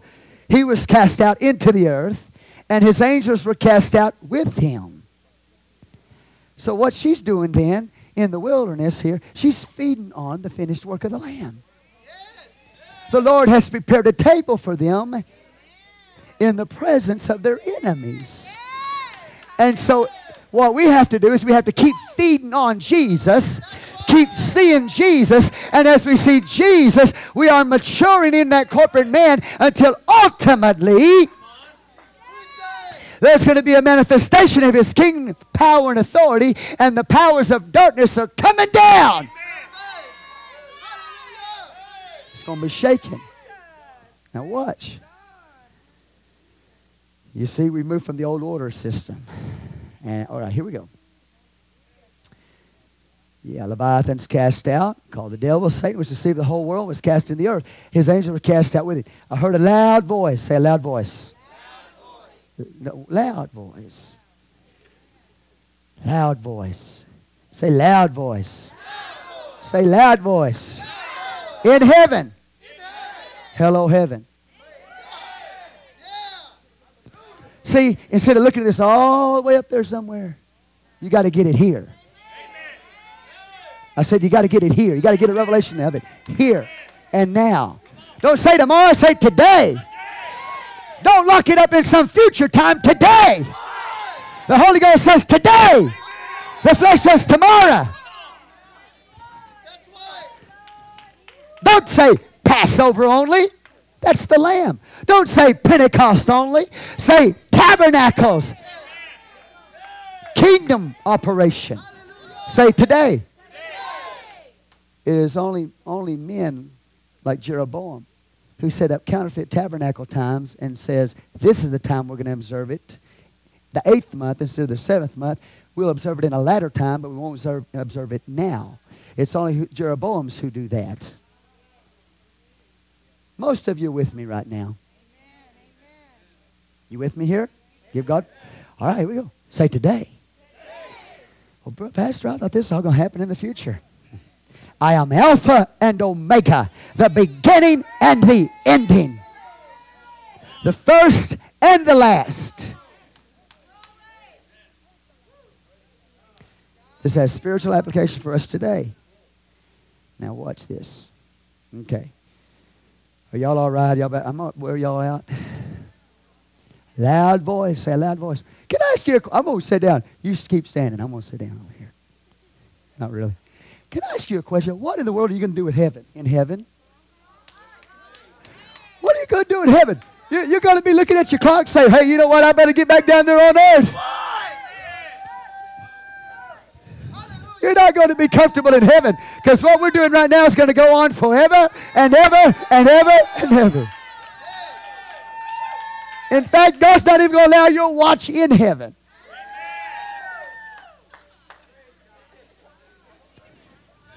So I'm praying for some of y'all.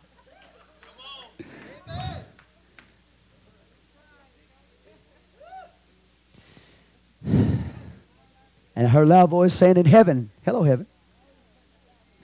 Now is come salvation. Now is come salvation. Neither is there salvation in any other, for there is no other name under heaven given among men whereby we must be saved. Acts 4. And now is salvation come. When did it come? In the middle of the tribulation period? It's here now. Mm-hmm. Now has come salvation, strength, and the kingdom of God. When's the kingdom of God coming? It's here now. I've been translated into his kingdom. There is going to be a future millennial kingdom, but we are in the kingdom now. Now has come salvation, the strength, the kingdom of our God. Now you know why Israel, these leadership were fighting against this, because they understood what it meant at a greater detail than we did. I read to you some of their concepts about Psalm 2. You understand? Wow.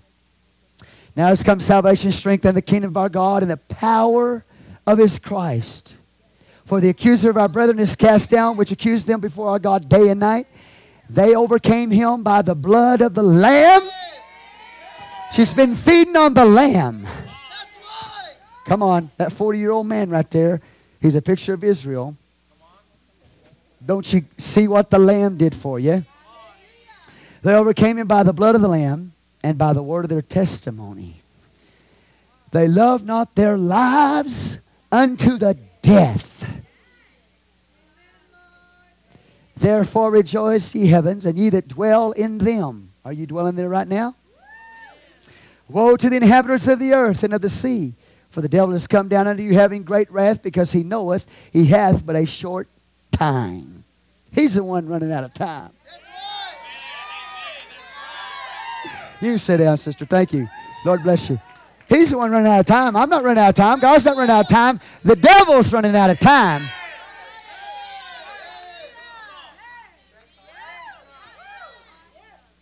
She made a good wonder in heaven, didn't she? Amen. Now watch this. Therefore rejoice, you heavens, and ye that dwell in them. Woe to the inhabitants of the earth. Are you an earth dweller? Is that where your whole concept and whole life and whole mindset is? Is in the earth? And of the sea.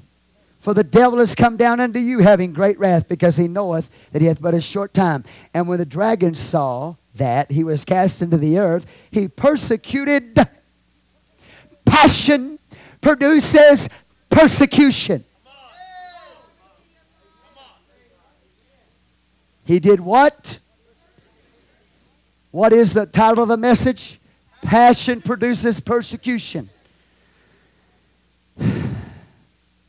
Hello.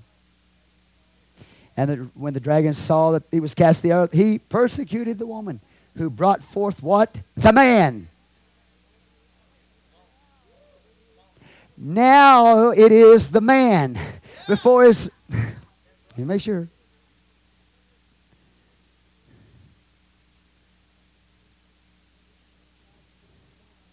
Verse 5, the man child. Now it says the man. But the child is in italics. The child has matured. There is going to be a corporate man that's going to mature in the earth in the last days that is going to manifest Jesus' kingdom, authority, and power. And in the midst of that, there is going to be a persecution that will arise. So you better get ready. You are not going to escape everything and manifest the authority and power of God. You cannot. I don't know about the tribulation period, about us going into that, but I guarantee you're not going to escape all persecution.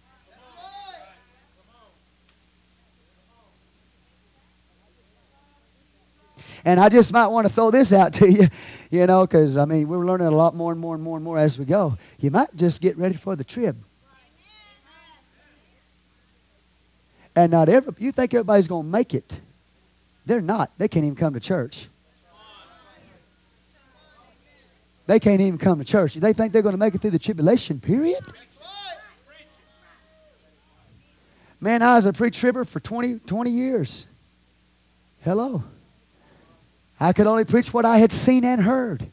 And I'm not discounting that. That's still a possibility. But I'm more and more holding out to you the possibility of you going in that time period. Hey. And you have a hard time coming to church?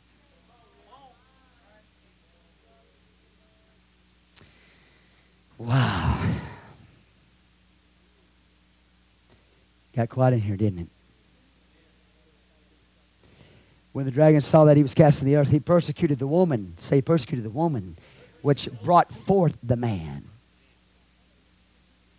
Got a manifestation going on. And to the one were given 2 wings of a great eagle, that she might fly into the wilderness, into her place, where she is nourished for a time, times a half time, from the face of the serpent. Look at your neighbor and say, I got to keep my woman in the heavens. I can't let the enemy get her out of her place. Got to keep my soul in the heavens. Where she is nourished for a time, times a half time, from the face of the serpent. The serpent cast out of his mouth water as a flood after the woman, that he might cause her to be carried away of the flood. And the earth helped the woman, and the earth opened her mouth and swallowed up the flood, which the dragon cast out of his mouth. Say propaganda. Say his preaching. Say his message. Do you know literally when he talks about the Tower of Babel in the book of Revelation, it's literally translated as a pulpit? When it talks about Babylon mounting up to the heavens, you remember Revelation 17 and 18? That word there, Babylon, mounting to the heavens like one stone upon another, like the tower was, is literally called a pulpit. It is preached from pulpits. It's a propaganda of serpents. Has nothing with establishing God's authority.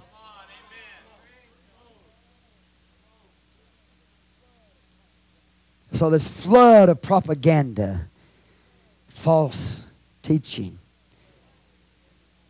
flood after the woman, that he might cause her to be carried away of the flood. What is the flood that flows out of us? Manifestation of the glory of God, right? And the earth helped the woman, and the earth opened her mouth and swallowed up the flood, which the dragon cast out of his mouth. And the dragon was wroth with the woman, and went to make war with the remnant of her seed, which keep the commandments of God and have the testimony of Jesus Christ. Let's stand. Father God, I praise you right now for your awesome name.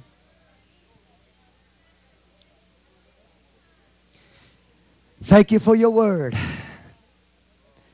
Thank you for your headship. Thank you for your authority. Give us more and more understanding, God, about what you're doing right now in the Spirit. We honor you today. We thank you that Gog, all those that rebel against you, God, have been defeated by the cross. If you will submit to his authority, if you will submit to God's authority,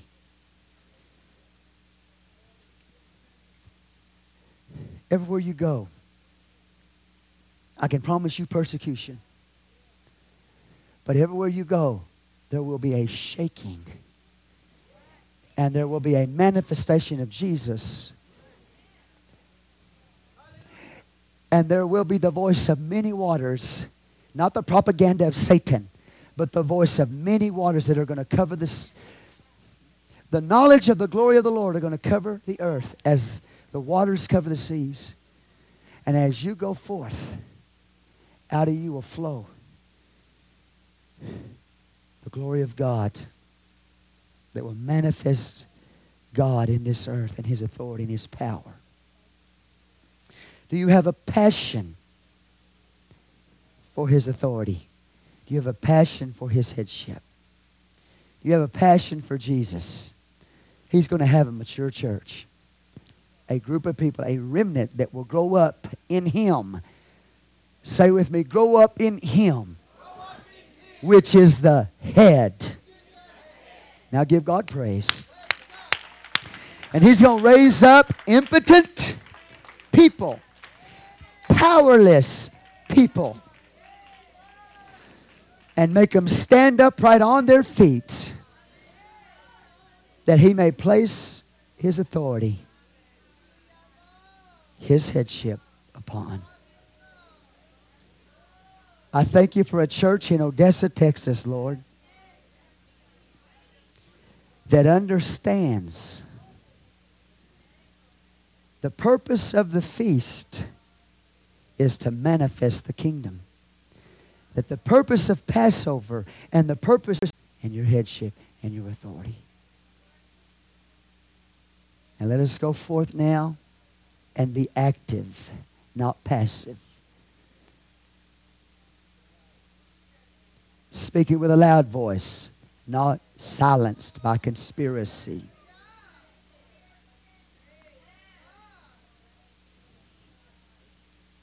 God, I feel Your anointing right now. I feel Your glory. Lift your hands right now. The fire of God. The fire of God. The fire of God. Ooh, shaharabekote. Consuming fire.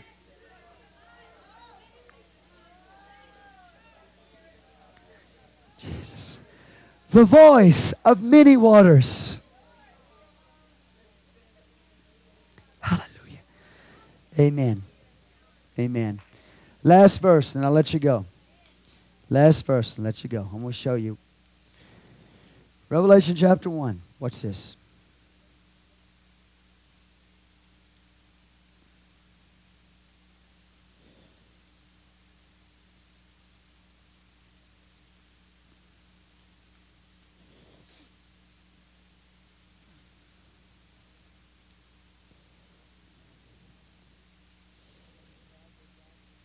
Behold, He cometh with clouds. Every eye shall see Him. Say, see Him. It's going to be a manifestation of Jesus. He comes with clouds. Who are the clouds? It's not some kind of literal cloud we're talking about here. Hello, clouds. There is an appearing of Jesus in you. And every eye shall see Him. How are they going to see Him? Through you. Yes, this is His literal coming. But listen, there must be an appearing of Jesus in us now. And they also which pierced Him. Here we go. We got Pontius Pilate, Gentile. They also which pierced Him, all kings of the earth shall wail because of Him. Even so, amen. I am Alpha and Omega, the beginning and the ending, saith the Lord, which is, say which is, which was, and which is to come. Say, He is now, He was, the God of the Old Testament. He is now, and He is to come. This book out is laid out that way. You have to understand Revelation that way. He which was, is, and is to come. Okay, here we go. Watch this. The Almighty, I, John, say Almighty. He's sovereign again. I, John, who also am your brother and companion in tribulation and in the kingdom and patience of Jesus Christ, was in the isle that is called Patmos. Patmos means the place of my death. For what? The Word of God and for the testimony of Jesus Christ. I was in the Spirit on the Lord's day. And heard behind me, say behind me. He said he heard behind him. Watch. He heard behind him a voice. Where was John? He had made it to the place I'm preaching to you about. He was in the throne room. He heard a voice behind him, and he turned to see the voice that spake with him. And being turned, he saw what? One like the Son of Man, standing in the midst of the 7 golden candlesticks. That's in the holy place. Watch. Jesus standing in the church. There's something beyond the church is what I'm trying to tell you. John is beyond the church. He's in the throne. He's in the kingdom moving of God. I turn and I see Jesus over there. Jesus is still in the church realm. What's he doing there? Read 2 and 3. He's beseeching those people in the church to move up into the kingdom operation of the Spirit. There's something beyond the church. The church flows out of the kingdom, not the kingdom out of the church. This is revolutionary. Amen? So he turned, look at this, watch. The places of his death. I was in the Spirit of the Lord's day and heard behind me a great voice as of a trumpet, say trumpet. So the trumpet is a voice, prophetic voice, saying, I am Alpha and Omega, the first and the last, and what thou seest write in the book and send it to the 7 churches which are in Asia, unto Ephesus, Smyrna, Pergamos, Thyatira, Sardis, Philadelphia, Laodicea. I turned to see the voice that spake with me. And being turned, I saw 7 golden candlesticks, and in the midst of 7 golden candlesticks, one like the Son of Man, clothed with a garment down to the foot, and girt about the paps with a golden girdle. His head. Do you understand this? The head is the only thing that can produce the beard. The oil flows from the top of the head down on Aaron, from the top of the head down to his beard, then down to his garments to the foot. The head is the only thing that can produce the beard. The head is the set man. The beard is the leadership that he produces, and under the beard is the body underneath that leadership. Jesus is the ultimate, though, head. Now watch this. Okay, here we go. With a garment down to the foot, a girt about with paps with a golden girdle. His head, his hair, were white like wool, as white as snow. His eyes were as a flame of fire. And his feet like unto fine brass, as though it burned in furnace. And his voice has the sound of what? Many waters. Hello, many waters. So that when you see him, the Son of Man standing in the midst of 7 golden candlestick, we're not just talking about Jesus, we're talking about the corporate man. We're talking about the corporate body. It is the voice of many waters. Hello, many waters. His voice is upon the waters. See, do you see it? And he had in his right hand 7 stars. Out of his mouth went a sharp 2-edged sword, and I say sharp sword. And his countenance was as a sun which shineth in his strength. But now the woman is seen clothed with the sun. She has become what he is. Got it? Isn't that awesome? That what is said of him is said of her. She has matured up in this. She's grown up in him, which is the head. This is the corporate body you see. The corporate man standing here.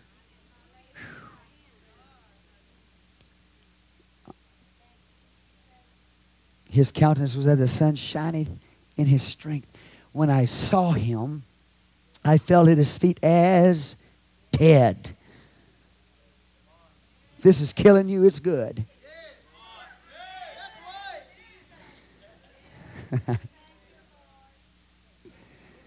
See, I got to fall down as a dead man, then he can lift me up into a mature man and place his headship on me. But first, he got to get rid of me Too much of me and not enough of him. I saw him, I felt his feet as dead. He laid his right hand, say right hand, authority upon me, saying unto me, fear not, I am the first and the last. I am he that liveth. Now look at this. I am the first and the last. Well, I'll be here all day if I keep doing this, but you understand that which is first shall be last, that which is last shall be first? Do you understand that? What happened at the cross is also going to be repeated in the future in an ultimate sense right now. You see that? Here we go. I am he that liveth and was dead, and behold, I am alive forevermore. Say, resurrection, power, and authority. Got it? But in Revelation 12, it's seen on her. Do you get it? Do you see it?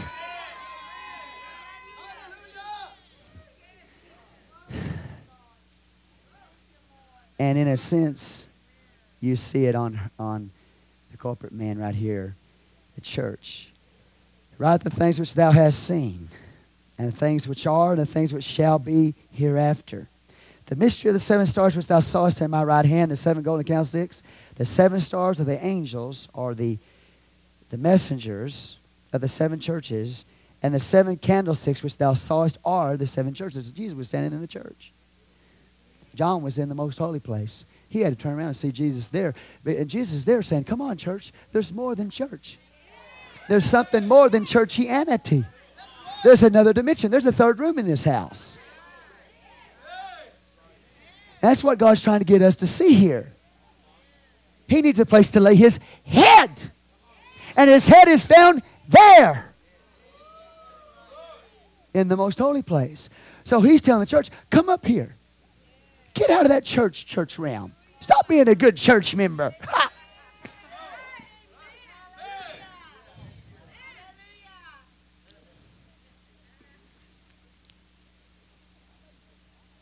Y'all doing okay? I know you're getting tired. Hallelujah. Why are you getting tired? I've been doing all the work. Come on.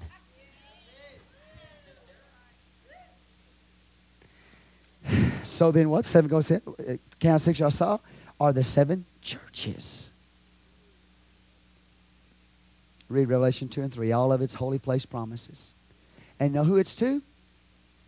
It's not to the people just in the church realm. It's not people who just want to be good church people. Those promises in Revelation 2 and 3 are promises that are linked to the kingdom operation of God. They are linked to the most holy place. Manna is located there. Do you understand? He's trying to tell you, go beyond just the church. Move in and operate in kingdom authority. But it's to who? He that overcomes. You got to overcome your own will. You got to overcome your flesh.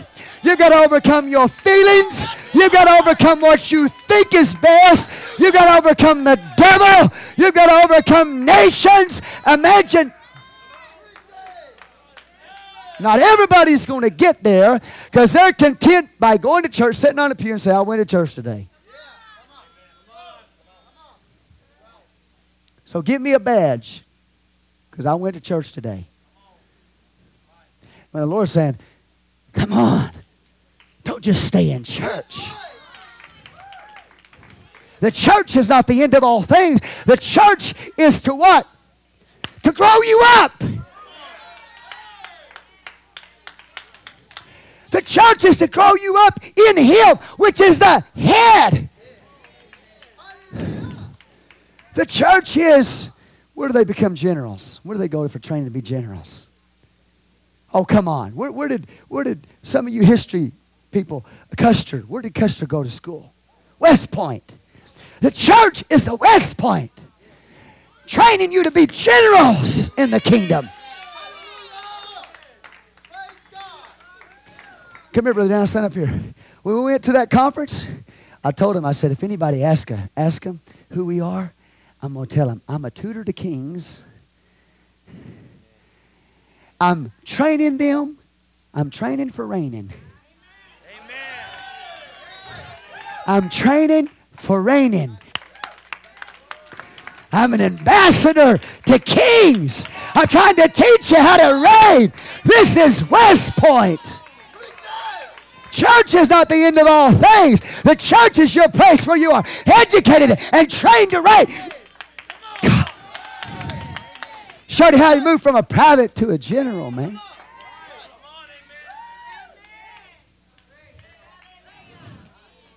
Look at there saying, I'm being trained to reign. I'm a king that's being tutored. Now, finally, do you get it? Finally, do you see it? That there's something beyond just church?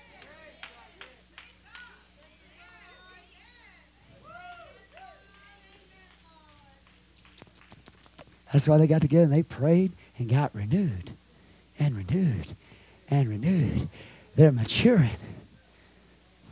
And they're praying concerning thy holy child Jesus. Because they have seen a listen. They have seen a manifestation of Jesus in the man that was lame. A mature man standing up. And so now they're praying, thy holy child Jesus. And they're talking about his reigning. Because they've seen him manifest in that man. That's the purpose for your life. That's the purpose of your existence. That's why I'm here. I am raised up by God to train kings. You're a king, my brother. You are a king, my sister. You're a king, my sister. You're a king, my brother. You're a king, my brother. God has set the fivefold ministry as dominion authority to show you how to operate in kingdom things. That's why the word doma is used there in gifts concerning the fivefold ministry. It's dominion. It's ascension gift ministries to show you how to reign and move in the ascension realm of God. Headship. Man, it took me 4 hours to get there, but we got there, church. We got there. We got there. We got there. How many of y'all going to reign like kings? Give God a hand clap of praise. Woo! Hallelujah! When you walk through life, don't walk like this. Walk like this. And I'm not saying walk in pride. Walk as a child of the King. Somebody asks you, who are you? Tell them, I'm King Jonathan Lemons. Like that bishop, you know. They introduced that bishop. He got up and rebuked him. The brother said, this is Bishop Leo Lewis. Bishop Leo Lewis got up there and he said, I am not Bishop Leo Lewis. He said, I am King Bishop Leo Lewis. So they ask you who you are. Say, I'm King Daniel Sanchez. I'm King Patrick Duran. I'm King Lori Acosta.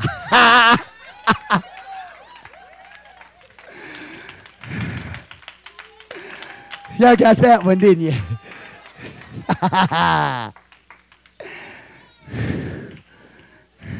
Praise God. She's reigning. You start walking like that. Start understanding the kingdom of God and what he's doing now. Man, you walk around, you just take authority over everything. The circumstances don't get you down. Say, no, you can't pull me down. I'm up here in... I'm up in him, here in him, which is the head. I'm in ascension. I'm going to keep my woman in the heavens. I'm going to stay right there. He's not going to get me down. So, no, circumstance, you just dare try to pull me down. Try to mess with my mind. Try to defeat me and discourage me. I know who I am in God. I'm being trained to reign. I'm not going to flip hamburgers at Taco Bella very much longer. Hallelujah. I have a vision of better things. I'm not going to be the delivery boy very much longer. I'm going to own this place. You got to think like that. All you ever do is see yourself flipping hamburgers and being a delivery boy. You'll never become more than a hamburger flipper or a delivery boy. You got to see yourself owning that place, reigning in life. If you don't, listen to me. If you don't, life is going to, it will. Life is going to get you around the neck and squeeze the very life out of you. And I'm not going to let life do that to me. I'm going to rule over life. I'm going to reign over life.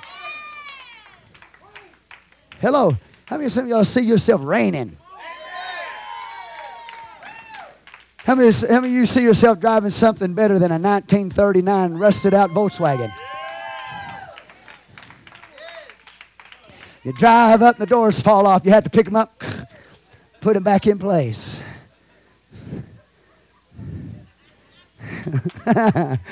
If you don't see yourself reigning, you'll never be any more than what you are right now. Glory to God. King Bishop Leo Lewis.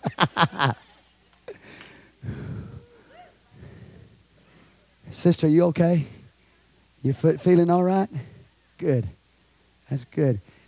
You're reigning. You just brought something to me. You just brought something to me. You know what you got to learn to do? You got to learn to not just reign in the high place. You got to learn to reign in the low place. Remember we shared that with you? When you get down low, you got to learn, I'm going to reign right here. I might be down, but I'm going to reign. I might be low, but I'm going to reign in my low place.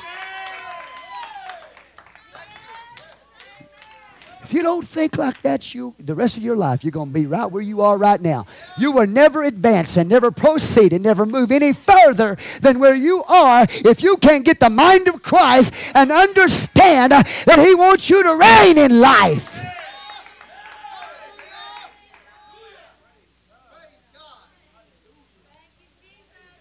Y'all all right now? We finally got there. If it took me 1:30. If it took me 3 hours, it's not my fault. Don't just blame it all on the preacher.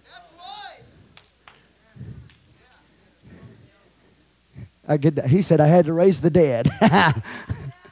Had to kill you first, then raise you up in the power of God. And sometimes that takes time, brother, doesn't it? Well, you come back tonight and I'll preach 20 minutes and I'll be through and let you go home. This was a teaching. Look there and say he was teaching this morning. Tell your neighbor he don't preach as long as he teaches.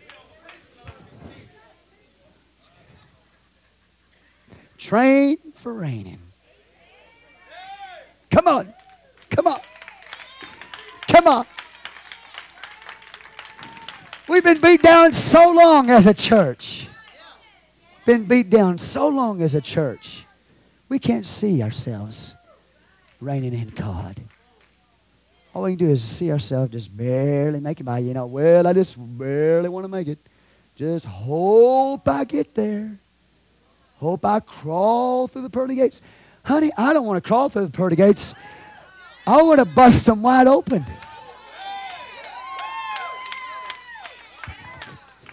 Somebody said, I'll be content to be in heaven if they put me over in the side in a little shack somewhere. Even if I got to wash dishes, I'll be content just to be there. Are you crazy? Where do you find this in the Bible? He wants to give you an abundant entrance. Here come the kings of the kingdom of God. Look at them marching to my throne room. Look at these kings bringing their glory and their honor into my throne. Look at them come. Look at them dressed. Glorious array. You got to get rid of that goofy thinking. I'll just sit over here in my corner, wash dishes for all the kings.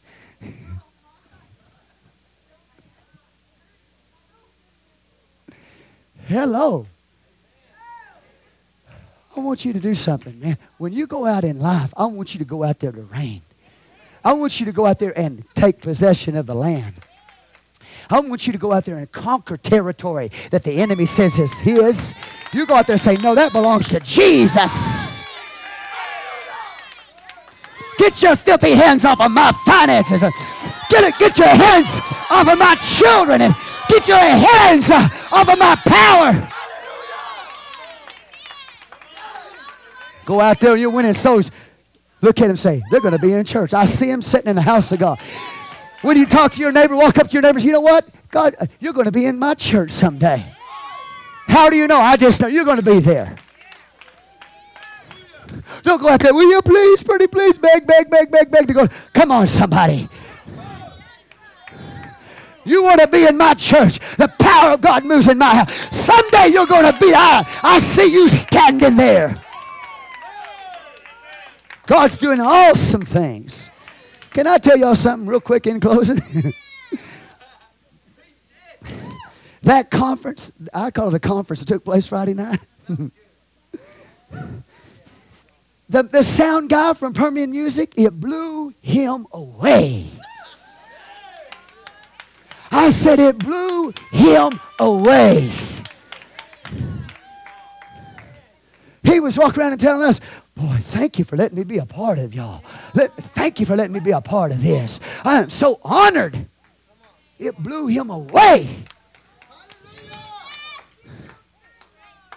We set up a searchlight out there. Light going into the heavens. Hallelujah. You know, y'all see it? Guys set it up at 8 o'clock. I mean, no, he set it up, 8. It's supposed to go from 8 to 10. This man set that thing up. And he said, I have never seen a searchlight attract that much traffic.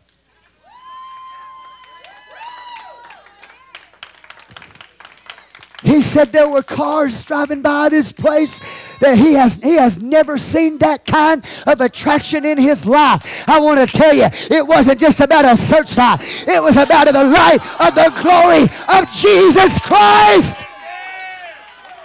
Jesus was being manifest Friday night at Bible Center Fellowship.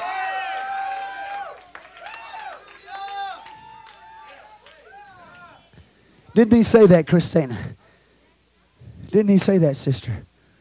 He said, I've never seen traffic attracted by us. God is in Odessa.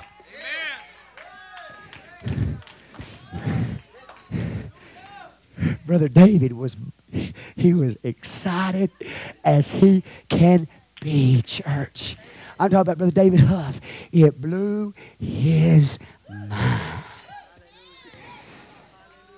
But we didn't get there just playing patty cake with Jesus for a 30-minute sermonette. We got there through seeing what he has for us and travailing in prayer to be delivered. We got there because we want to sit in the house of God and hear the word of God and understand what his purpose is for hours if necessary. The apostles' call is to find the place of God. The prophet's call is to find out what God is doing in the place. And then the teacher's call is to teach you what he is doing in the place. Give God praise. I want to find the place of God. Then I want to find out what God's doing in the place. Then I want to teach you what it's about. Hallelujah. God is on the move. He's on the move, church. When almost a whole youth group of people we don't even know come up there. The children, the young people did that. And the person trying to hold them back come up there and started getting filled with the Holy Ghost. We had a young woman, Thursday night, woman's prayer meeting. Both her and her mom came here crying and broken, needing direction for their life. She was a backslidden young woman. Before it was all over, that backslidden young woman had her hands up in the air, speaking in tongues under the power and the glory of God Almighty. God is on the move. God did a mighty deliverance in Brother Bunch's life and his wife's life. Wednesday, God is on the move. But you got to go with God. And I can't tell you everything that God's doing. But he's on the move, man. And I can see him in you, brother. I can see him in Brother Mark. Brother Mark, I've never seen Brother Mark so fired up. I can see God in Brother Mark. God is moving, hallelujah. God is manifesting. Jesus can be seen here. Hallelujah. Praise God. This is exciting. I'm not going anywhere. Brother David said, I want to take you to Mississippi with me. I said, no, I got work to do right here. I've got some kings that I'm supposed to train. I've got some kings that I'm supposed to be tutoring, hallelujah, in Odessa, Texas. Brother David said, you got a nucleus that can see the power and the authority of God established in Odessa. He said, you will see miracles. I believe it. Woo! Give God praise. Because we're not just content just to go to church, play patty cake with Jesus, and after 30 minutes leave. We want to press in to that realm. The throne room of God. But you got to push that veil of flesh back. You got to say, get back, flesh. I'm going into the kingdom. Got to push your way in there. Beyond the heavy veil. Hallelujah. I see Jesus on you, brother. Sister, I see Jesus on you. Brother, I see Jesus on you. Woo!